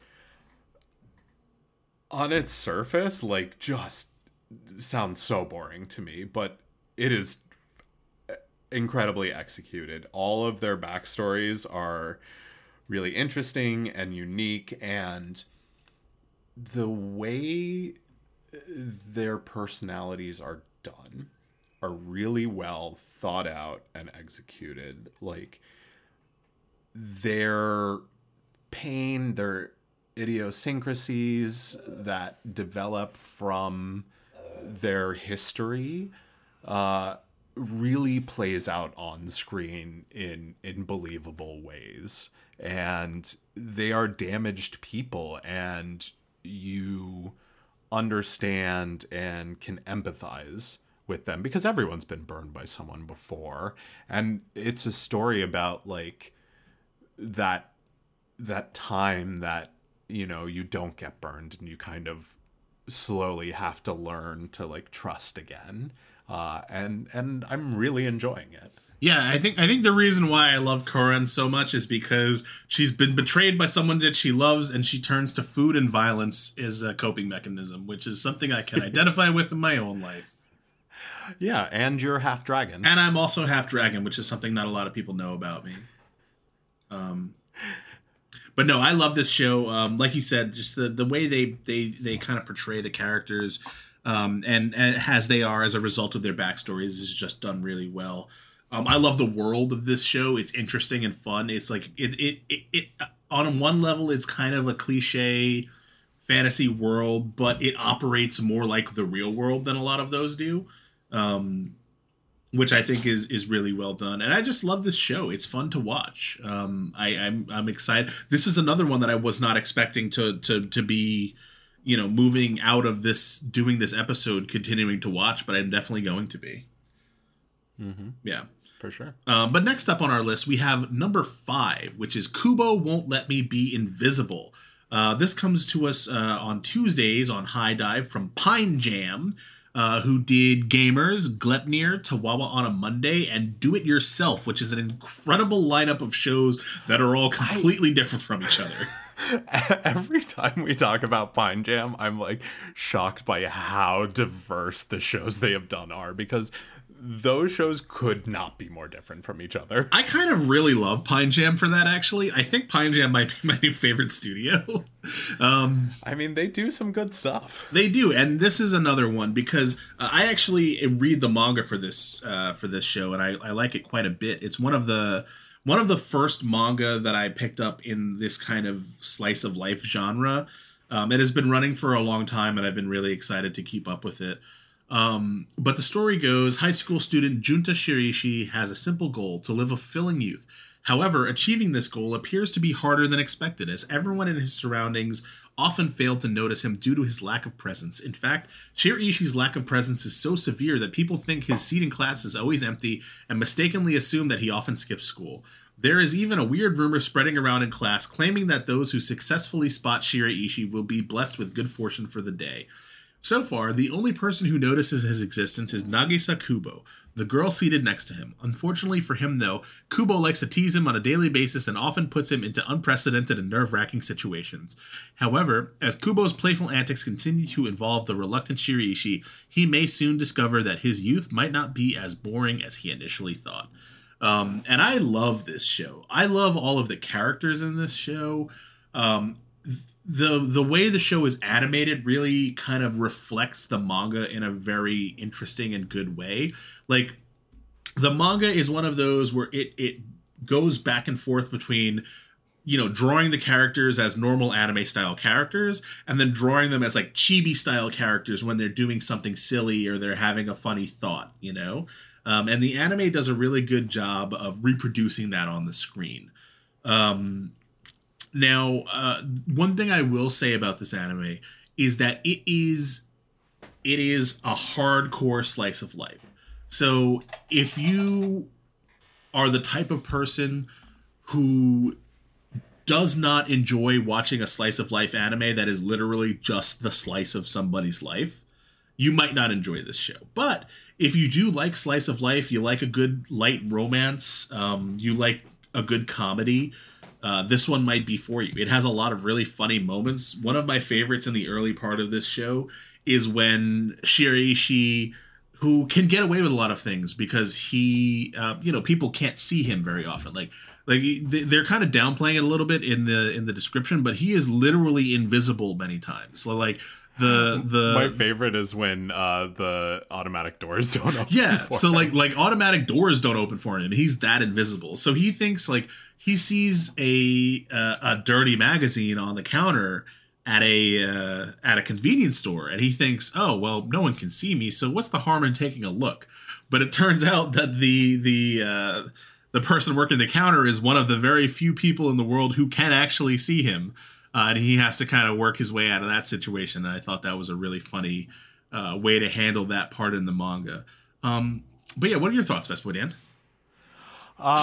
So I really enjoy this show. I think you're right in saying that it is definitely for the slice of life stands out there. I think most notably to me, that has to do with the pacing. Like it is paced like one of those kind of feel good shows like Senko-san, where it is about kind of being cozy and not like rushing into it. Like it has jokes and they're funny, but it definitely takes its time telling the stories and living in the moments. I also really enjoy the animations of the chibi. I'm glad to know that is part of the manga because it is also one of my favorite parts of how the show is animated. I think they do a really good job breaking between those two styles. Yeah, I think it's definitely one of those things similar to the way Komi-san, where like it occasionally breaks and does different animation styles. It is a part of the manga in a very significant way. And it is something that for people who read the manga like myself, they had to get right, because if they didn't, it wouldn't feel faithful to the manga. And they did a fantastic job with it. Yeah. Which leads us nicely into Tomo-chan is a Girl, which is airing on Wednesdays on Crunchyroll. And this is one that I've been really excited about since we saw it at Anime NYC. We got 2 episodes when we watched it there, and finally we've gotten to see like the 3rd and so on. And man, this show is awesome. So good. I love this show. It comes to us from Le Deuce, who gave us Magi, Oh Maidens in Your Savage Season, which is a great show and everyone should watch, and Fate Grand Order. Tomo Aizawa and Junichiro Jun Kubato are tightest bros you would ever see. They roughhouse and spar, but through thick and thin, they've got each other's back. Yet there's one small problem. Tomo is in love with Jun. Since she is young, tomboyish Tomo has just been another one of the guys. Due to his extremely muscle-brained nature, Jun does not notice any of her advances, not even when she explicitly confesses. To add insult to injury, for the longest time, he did not even realize she was a girl. Will Tomo ever be able to catch Jun's eye and escape the infamous bro zone? I think one of my favorite parts of this is that it's basically like the story from the tsundere's perspective. Kind of, in a way. Yeah, I can see that. Right. Yeah. He always does something stupid, and then she always like beats the crap out of him, which is like a very like tsundere dynamic, but she's the protagonist. Yeah. It's like it does that like kind of misinterpretation mistake comedy so well, right? Yeah. Like when it talks about how like she confesses her love, and it's like very much one of those scenes where she's like, you know, it's like the flower petals are like falling and she's like, Jun, I love you, and he's like, oh man, bro, I love you too. Yeah, I think this show, I read the manga for it. I believe you did as well. I've been waiting for it to come out for a long time, and it has delivered 100%. I think this is also one of the first. We're getting to the point in the list where memes of the anime are becoming very prevalent. And one of my favorite has been the scene where where Carol keeps walking up to Tomo and just going "Baka" and then just walking away. That is one of my favorite parts of the manga, and they animated it so well. It was hilarious. Yeah, I also really enjoy the voice actor for Tomo. Like, I think she is really knocking out of the park with that character. She does, and we also get a hot tomboy mom, which listen, I am always into. So this show is, I think, if you like a romance, you want something unconventional, you're into tomboys, you like something that kind of takes gender roles and flips them on their head. This is a fun one. This is a good one. I've read the manga. If they stay true to the manga, it's going to be a good show. Yeah. But J.K. Rowling, stay away. Everyone else, come check out some Tomo-chan. Exactly. But next up, we're going to take a very slight break before we hit the top three. We're going to do a little section we call Interesting Alternatives.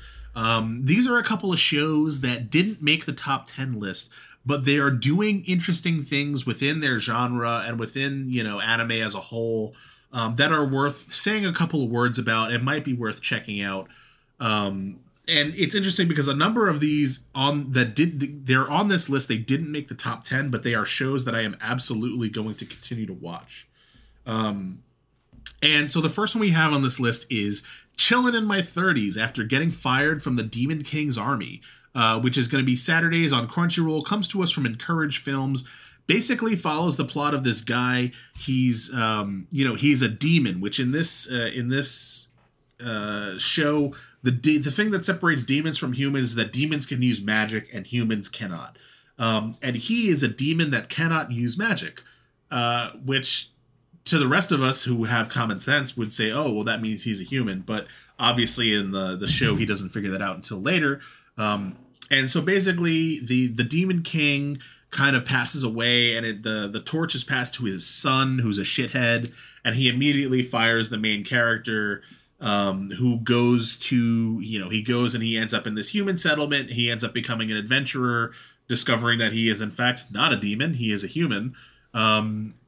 And it's kind of like his adventure of bringing those two worlds together. And it's really interesting and fun. It's another evolution of this kind of genre that we're seeing, where it focuses around a character who has been kicked out of either the Demon King's army or the hero's party, which we've even already had one of those on this list already with Ningen Fushin, which centers around, a character who's kicked out of his party. It's a thing that's happening more and more in anime lately. And I think this is a really good evolution of that kind of subgenre. So the entire time you were talking, I was replacing Demon's King Army with Elon Musk's Twitter. Oh, God. Yeah. Chilling in my 30s after getting fired from Elon Musk's Twitter. Which everything you've described in relation to the show totally works. I would watch that show. There's a reason that you can only find us on Instagram now. So next show we have up is Spy Classroom, and that is on Thursdays on High Dive from Studio Feel. I think this is also a pretty good time to discuss how many shows on this list are from High Dive, because it's kind of shockingly close to 50-50 High Dive Crunchyroll. It is, and along those lines, it's funny because this season specifically has been a flip, where all of most of the trash shows that are running this season are actually on Crunchyroll, not High Dive. Yes, that is true. There's only one of them is on High Dive, and I think that's really interesting. And one is on YouTube. Just tune in to find out what that trash guys is, listen, holy crap. I don't mean to oversell this, but our next episode about the winter 2023 trash is gonna be phenomenal. You guys have to tune in. Please do not miss it.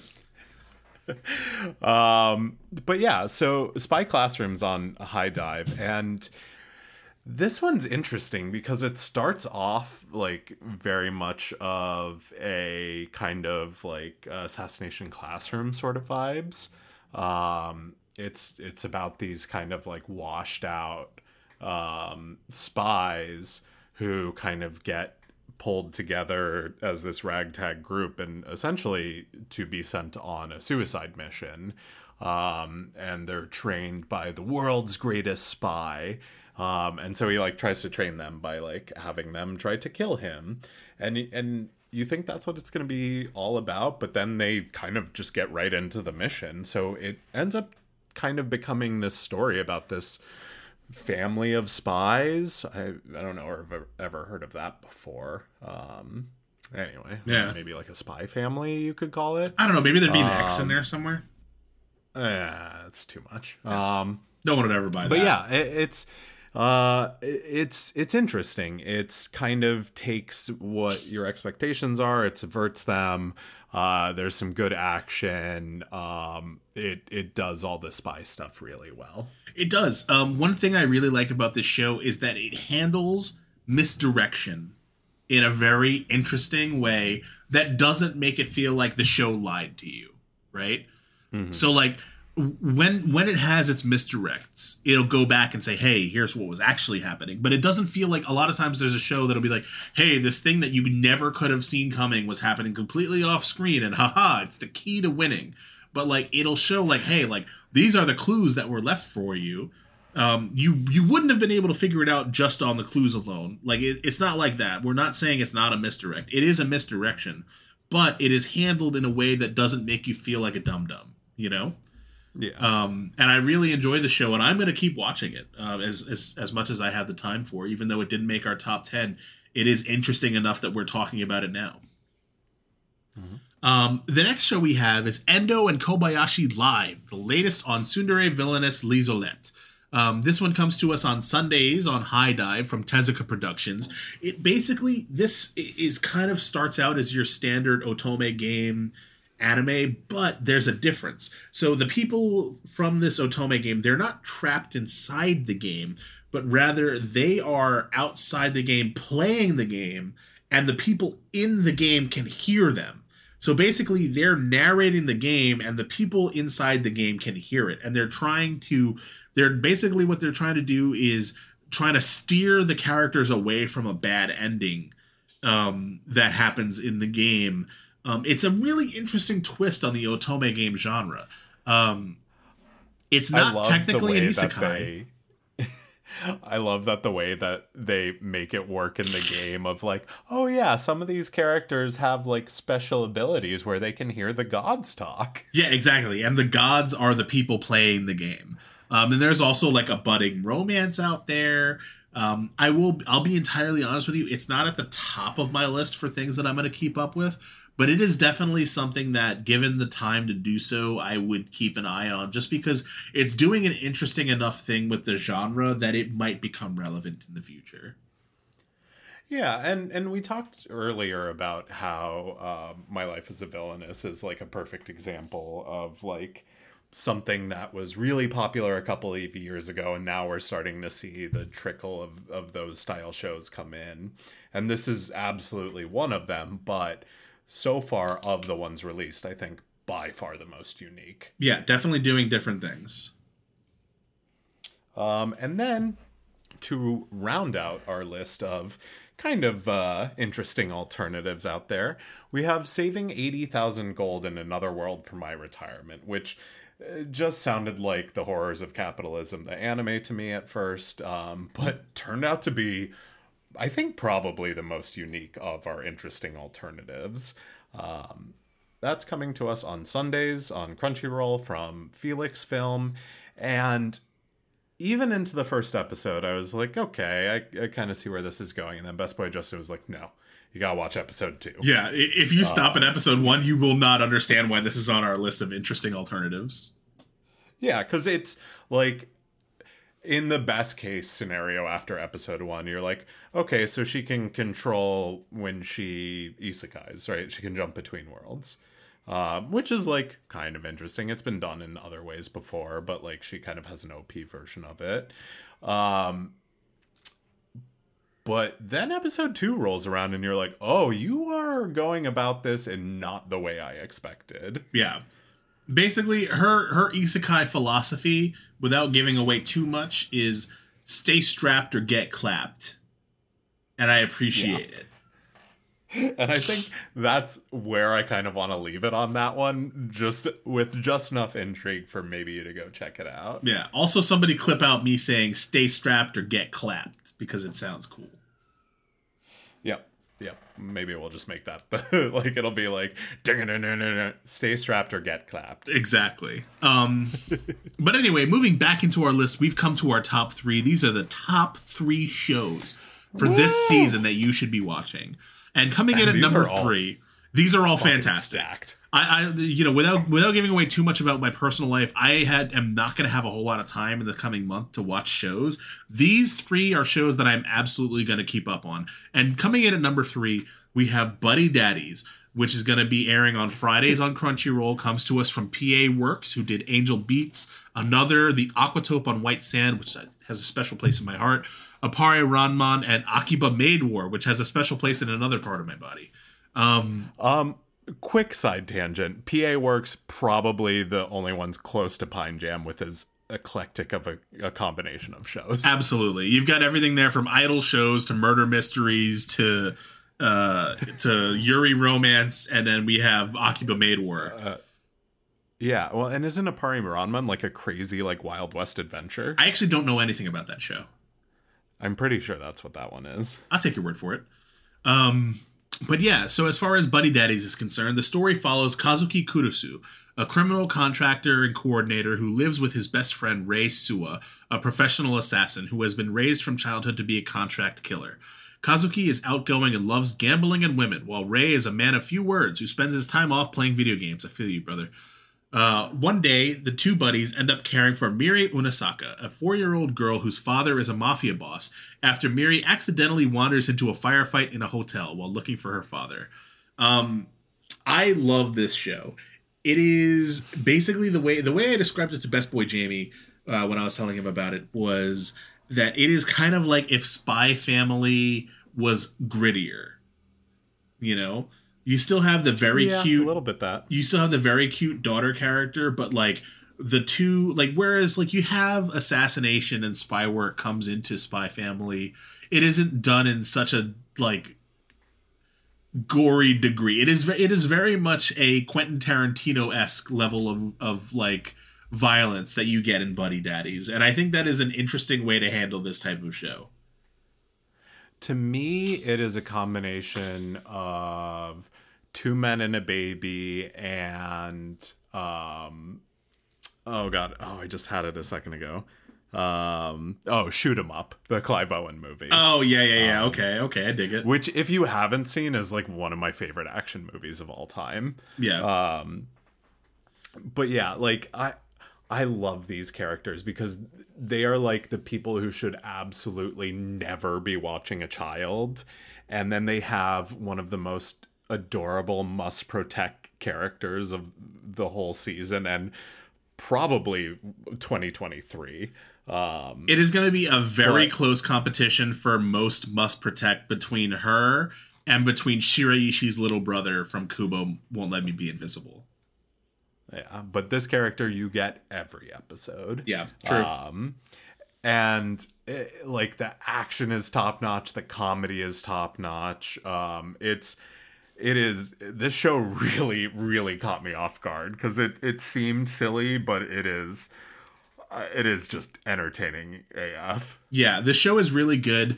The story is compelling. The gunplay is fun. The animation is done really well. And of course, Miri is super cute, which is what you want to have out of a show like this. I wasn't expecting it to be as good as it is. But now suddenly it has made it into the top 3 and I'm going to be paying attention to it. So there's that. Yeah. For our penultimate option for y'all, we have at number 2, The Magical Revolution of the Reincarnated Princess and the Genius Young Lady. Yes. Again, a title that I'm like reading it as we're preparing for this season, and I'm like, I do not want to watch this show. He wasn't gonna watch it, and then I was like, Dan, you need to watch this show, and if you don't watch this show, I'm gonna fight you because the show is so good. And then it comes to us Wednesdays on Crunchyroll from Diomedia, who gave us the best show ever, Domestic Girlfriend. Play the OP.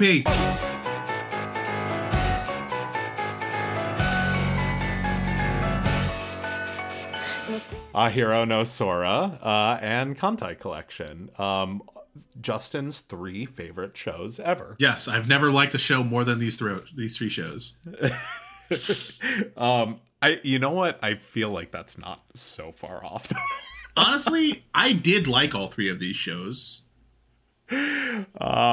Despite her supposed ineptitude with regular magic, Princess Anisphia. No, it is not Anisphia. Anisphia defies the aristocracy's expectations by developing magicology, a unique magical theory based on memories from her past life. One day, she witnesses the brilliant noblewoman Euphilia unjustly stripped of her title as the kingdom's next monarch. That's when Anus Fishel concocts a plan to help Euphilia regain her good name, which somehow involves them living together, researching magic. Little do these 2 ladies know, however, that their chance encounter will not only alter their futures, but those of the kingdom and the entire world. I gotta say this because it doesn't come across in the description, but y'all, this is a Yuri show. It is a Yuri isekai, and I love it. Yeah, it is those things. But it is... It just... I don't even know necessarily, like, what stands out about it that's, like, so crazy and so different, but just it's an accumulation of all of the parts together just make this really entertaining piece of work that kind of subverts your expectations at every turn. Like the character comes into this world, they immediately decline their birthright. They want, like, her one desire, because she does not have magic in this world of noble people who all have magic, which I also really dislike in anime, this kind of, like, class gatekeeping of magic. Yeah. Because it happens a lot. It's because it's a thing in video games, and that kind of finds its way in anime in weird ways.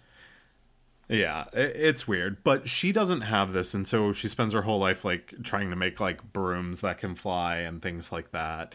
And she is again, the voice actress is definitely going to be up for like award nominations because she brings so much life to that character, and just the way in which she interacts with the world, and like her brother, her father, her Yuri cohort, like all of their interactions are so good and so fun and interesting and creative.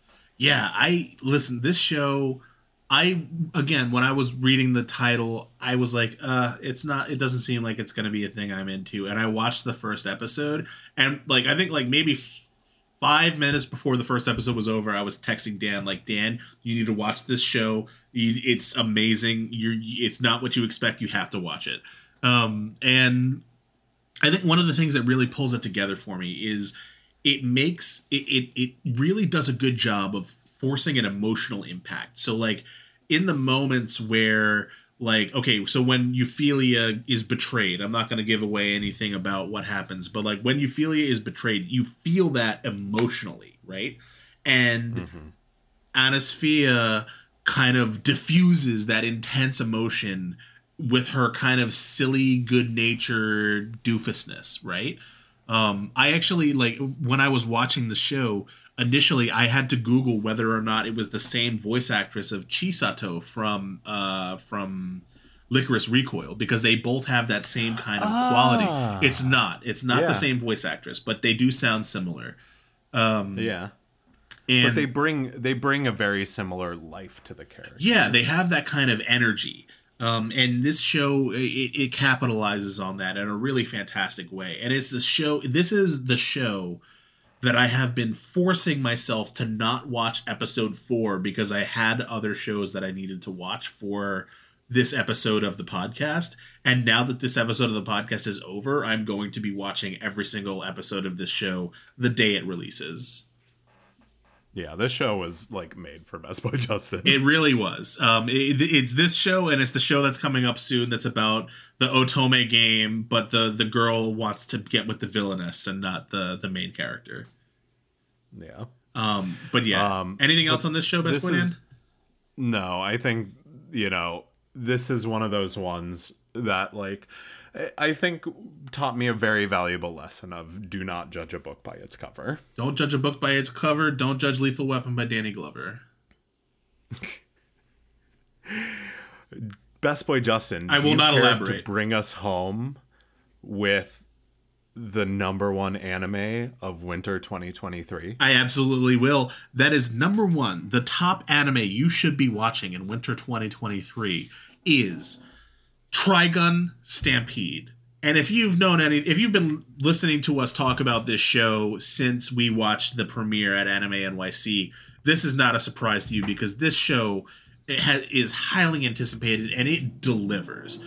It comes to us on Saturdays from Crunchyroll's.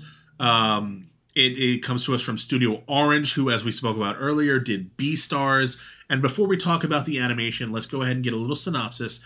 Vash the Stampede's a joyful gunslinging pacifist, so why does he have a $6 million double dollar bounty on his head? That's what's puzzling rookie reporter Meryl Strife and her jaded veteran partner when looking into the vigilante, only to find someone who hates blood.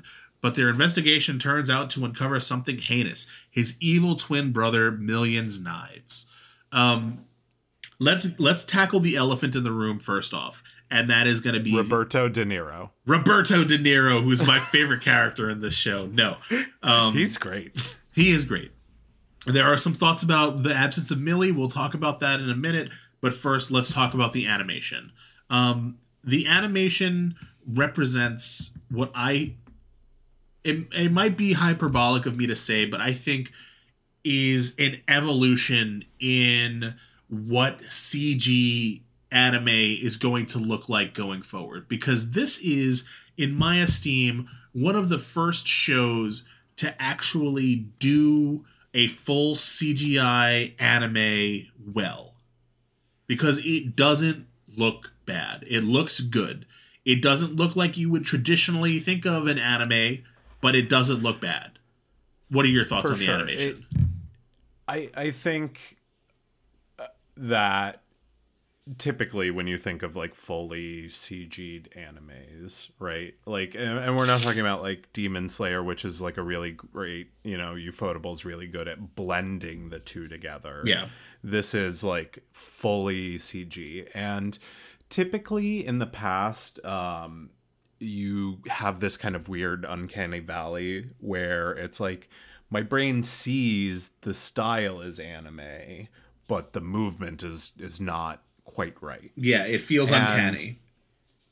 And they've sidestepped that by stylizing, right? To me, it's kind of similar to the way that people can make, games feel more timeless by doing like cell shading, right? Yeah. Like it's not, quite, graphically accurate, but it evokes the thing you're trying to get. And this show has found that art style, which is kind of like you can see that it is inspired by anime, but it is its own kind of medium, really. Yeah. I think one of the important things that Studio Orange does to bridge the uncanny valley is something I was talking about with Beastars, which is how well they do facial expressions. And one of the things that we heard about in the panel discussion for this anime was that they put together a reference book of over 100 facial expressions for all of the characters in the show, to make the characters feel more lifelike, because that is something that's so important when we're dealing with this kind of art style that is still coming into its own. And it is like, because when you think about it, the regular way anime is also kind of a shock for people who haven't viewed anime before, right?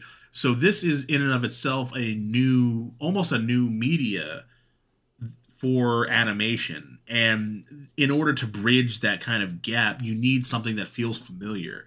And the thing in this show is the facial expressions, for me at least. And I think for a lot of the people who are watching this show, whether it's for the first time or people who are familiar with Trigun from the original run. Yeah, and I think that leads really nicely into the original Trigun. I'm a huge fan. Oh, yeah. That was like one of the shows like I had to stay up and watch. Late at night, and it holds a special place in my heart. I love the story. I understand that it is not based off the manga the way that this one is, and I'm watching it with Best Person Kat, and she keeps asking me questions. She's like, did this happen with this character? And I'll be like, no, this character is completely new. I've never seen them before. Yep. And like there are some things that translate between the two, but I honestly think that it's really best to just think of them as two completely different properties altogether. And I think you will get a lot more enjoyment out of this one than trying to compare it to the original, because it just almost right off the bat, it takes a completely different approach to the story. Yeah. I mean, if you're looking for and I love it. I think it's still really fucking well done. Yeah, I think if you're looking for a shot-for-shot remake of the original Trigun, you need to reassess, because, first of all, that wouldn't be entertaining. We already have Trigun. I think this is Trigun for a new generation, right? And it's Trigun with the benefit of the show being made after the manga has ended. So they know from the beginning where the show is headed. And I think that's important. And I don't think that takes anything away from the original Trigun, because the original Trigun is something that is always going to be in my heart, something that I will always count among my favorite shows. But that being said, I don't think that just because I love the original Trigun so much, that doesn't mean that I can't appreciate what this show is for itself. Now, there are some things that hardcore Trigun fans are going to notice, and one of the most important ones is something I alluded to earlier.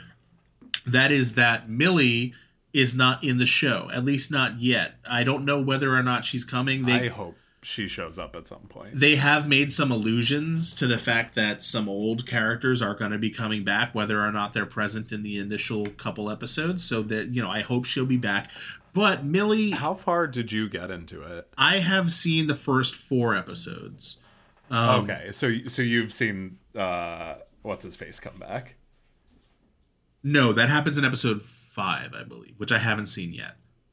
Oh, yeah. But you get all your favorite characters back, for sure. For the most part. Really, at this point. And the other thing that people take umbrage with is like, oh, but in the original one, Meryl was an insurance adjuster, and in this one, she's a reporter. And it's like, did that really matter to you in the original? Like, that's my honest question. If that's your criticism of the show, did you really care that she was an insurance adjuster? When you first watched this show, do you even know what an insurance adjuster was? Because I can't get into this show because of the lack of journalistic realism. Exactly. And I love Roberto De Niro. He's a hilarious character.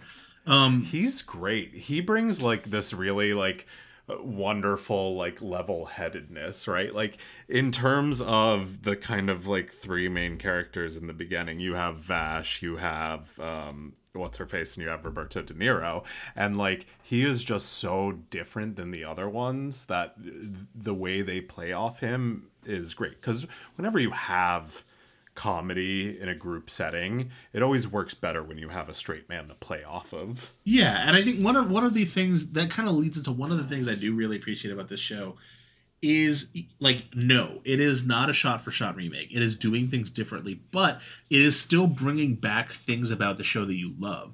So like one of the earlier villains from this show which you see it in the trailer, so it's not a spoiler, is the Nebraska family. And when they first appeared in the show, I was like, oh my God, it's them. I remember them from Trigun. And they do such a good job of giving them a new life within this new show.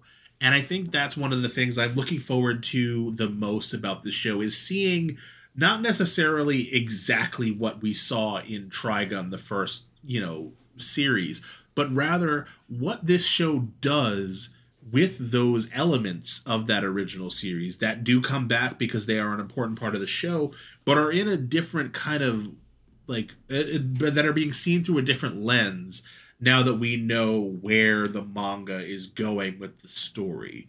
And that's something that I'm really looking forward to. I'm also really looking forward to just seeing more of Vash, because one of the things that the internet has been obsessed with is they definitely kind of turned Vash into a little bit of a heartthrob. He's got kind of this baby face thing going on. He's he's like with a sad, he's like a sad boy baby face heartthrob now, and I kind of really fucking dig it. And I'm not willing to explore why. Yeah, I think they make him more of a character and less of a joke in this one. Yeah.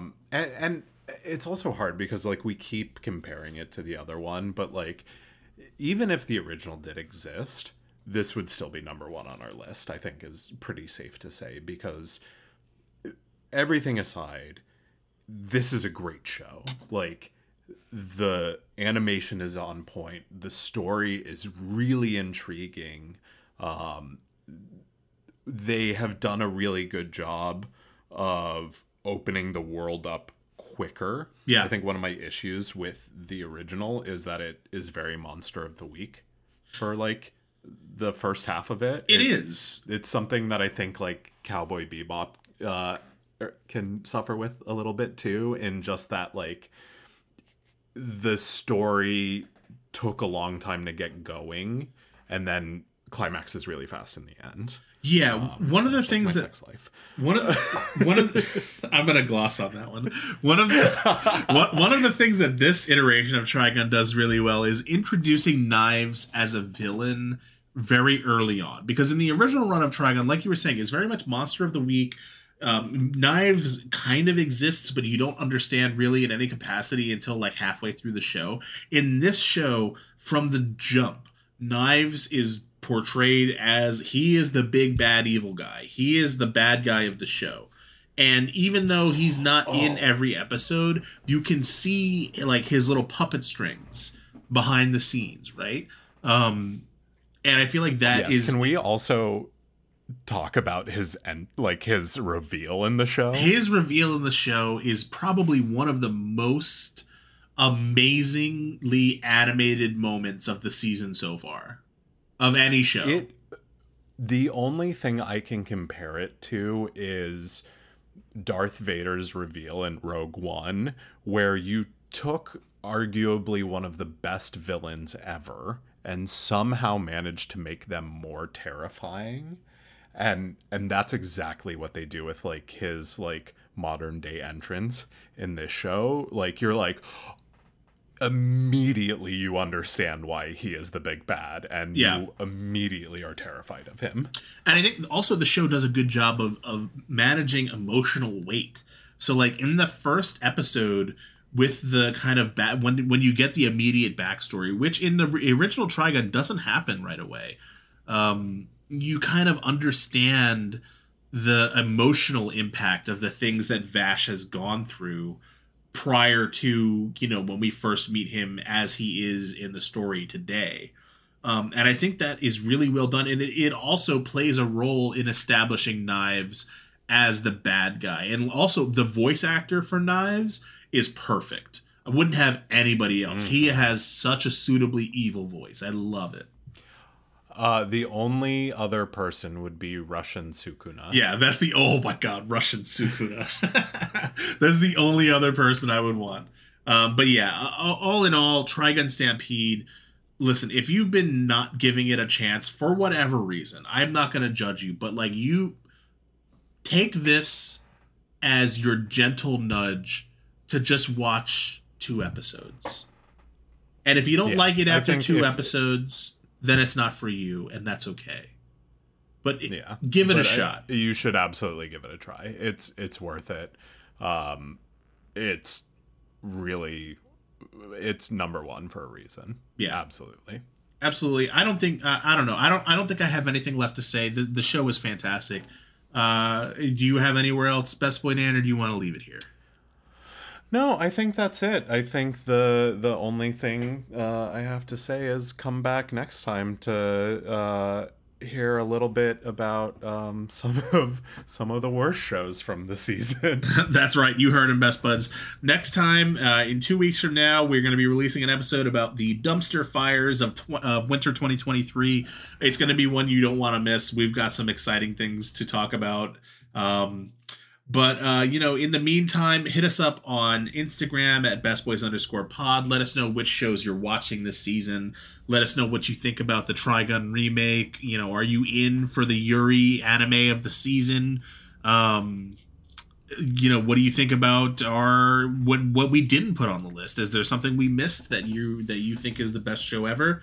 You can send us an email at thebestboyspod@gmail.com. And you know what? If you like what we're doing here, if you enjoyed the show, tell a friend about it. Leave us a review on your podcast supplier of choice. It helps us out with the algorithm, which I'm told is important. I think that about wraps it up for this week. Thank you very much for tuning in. All right. See you all next time. See you next time. Bye-bye. Bye.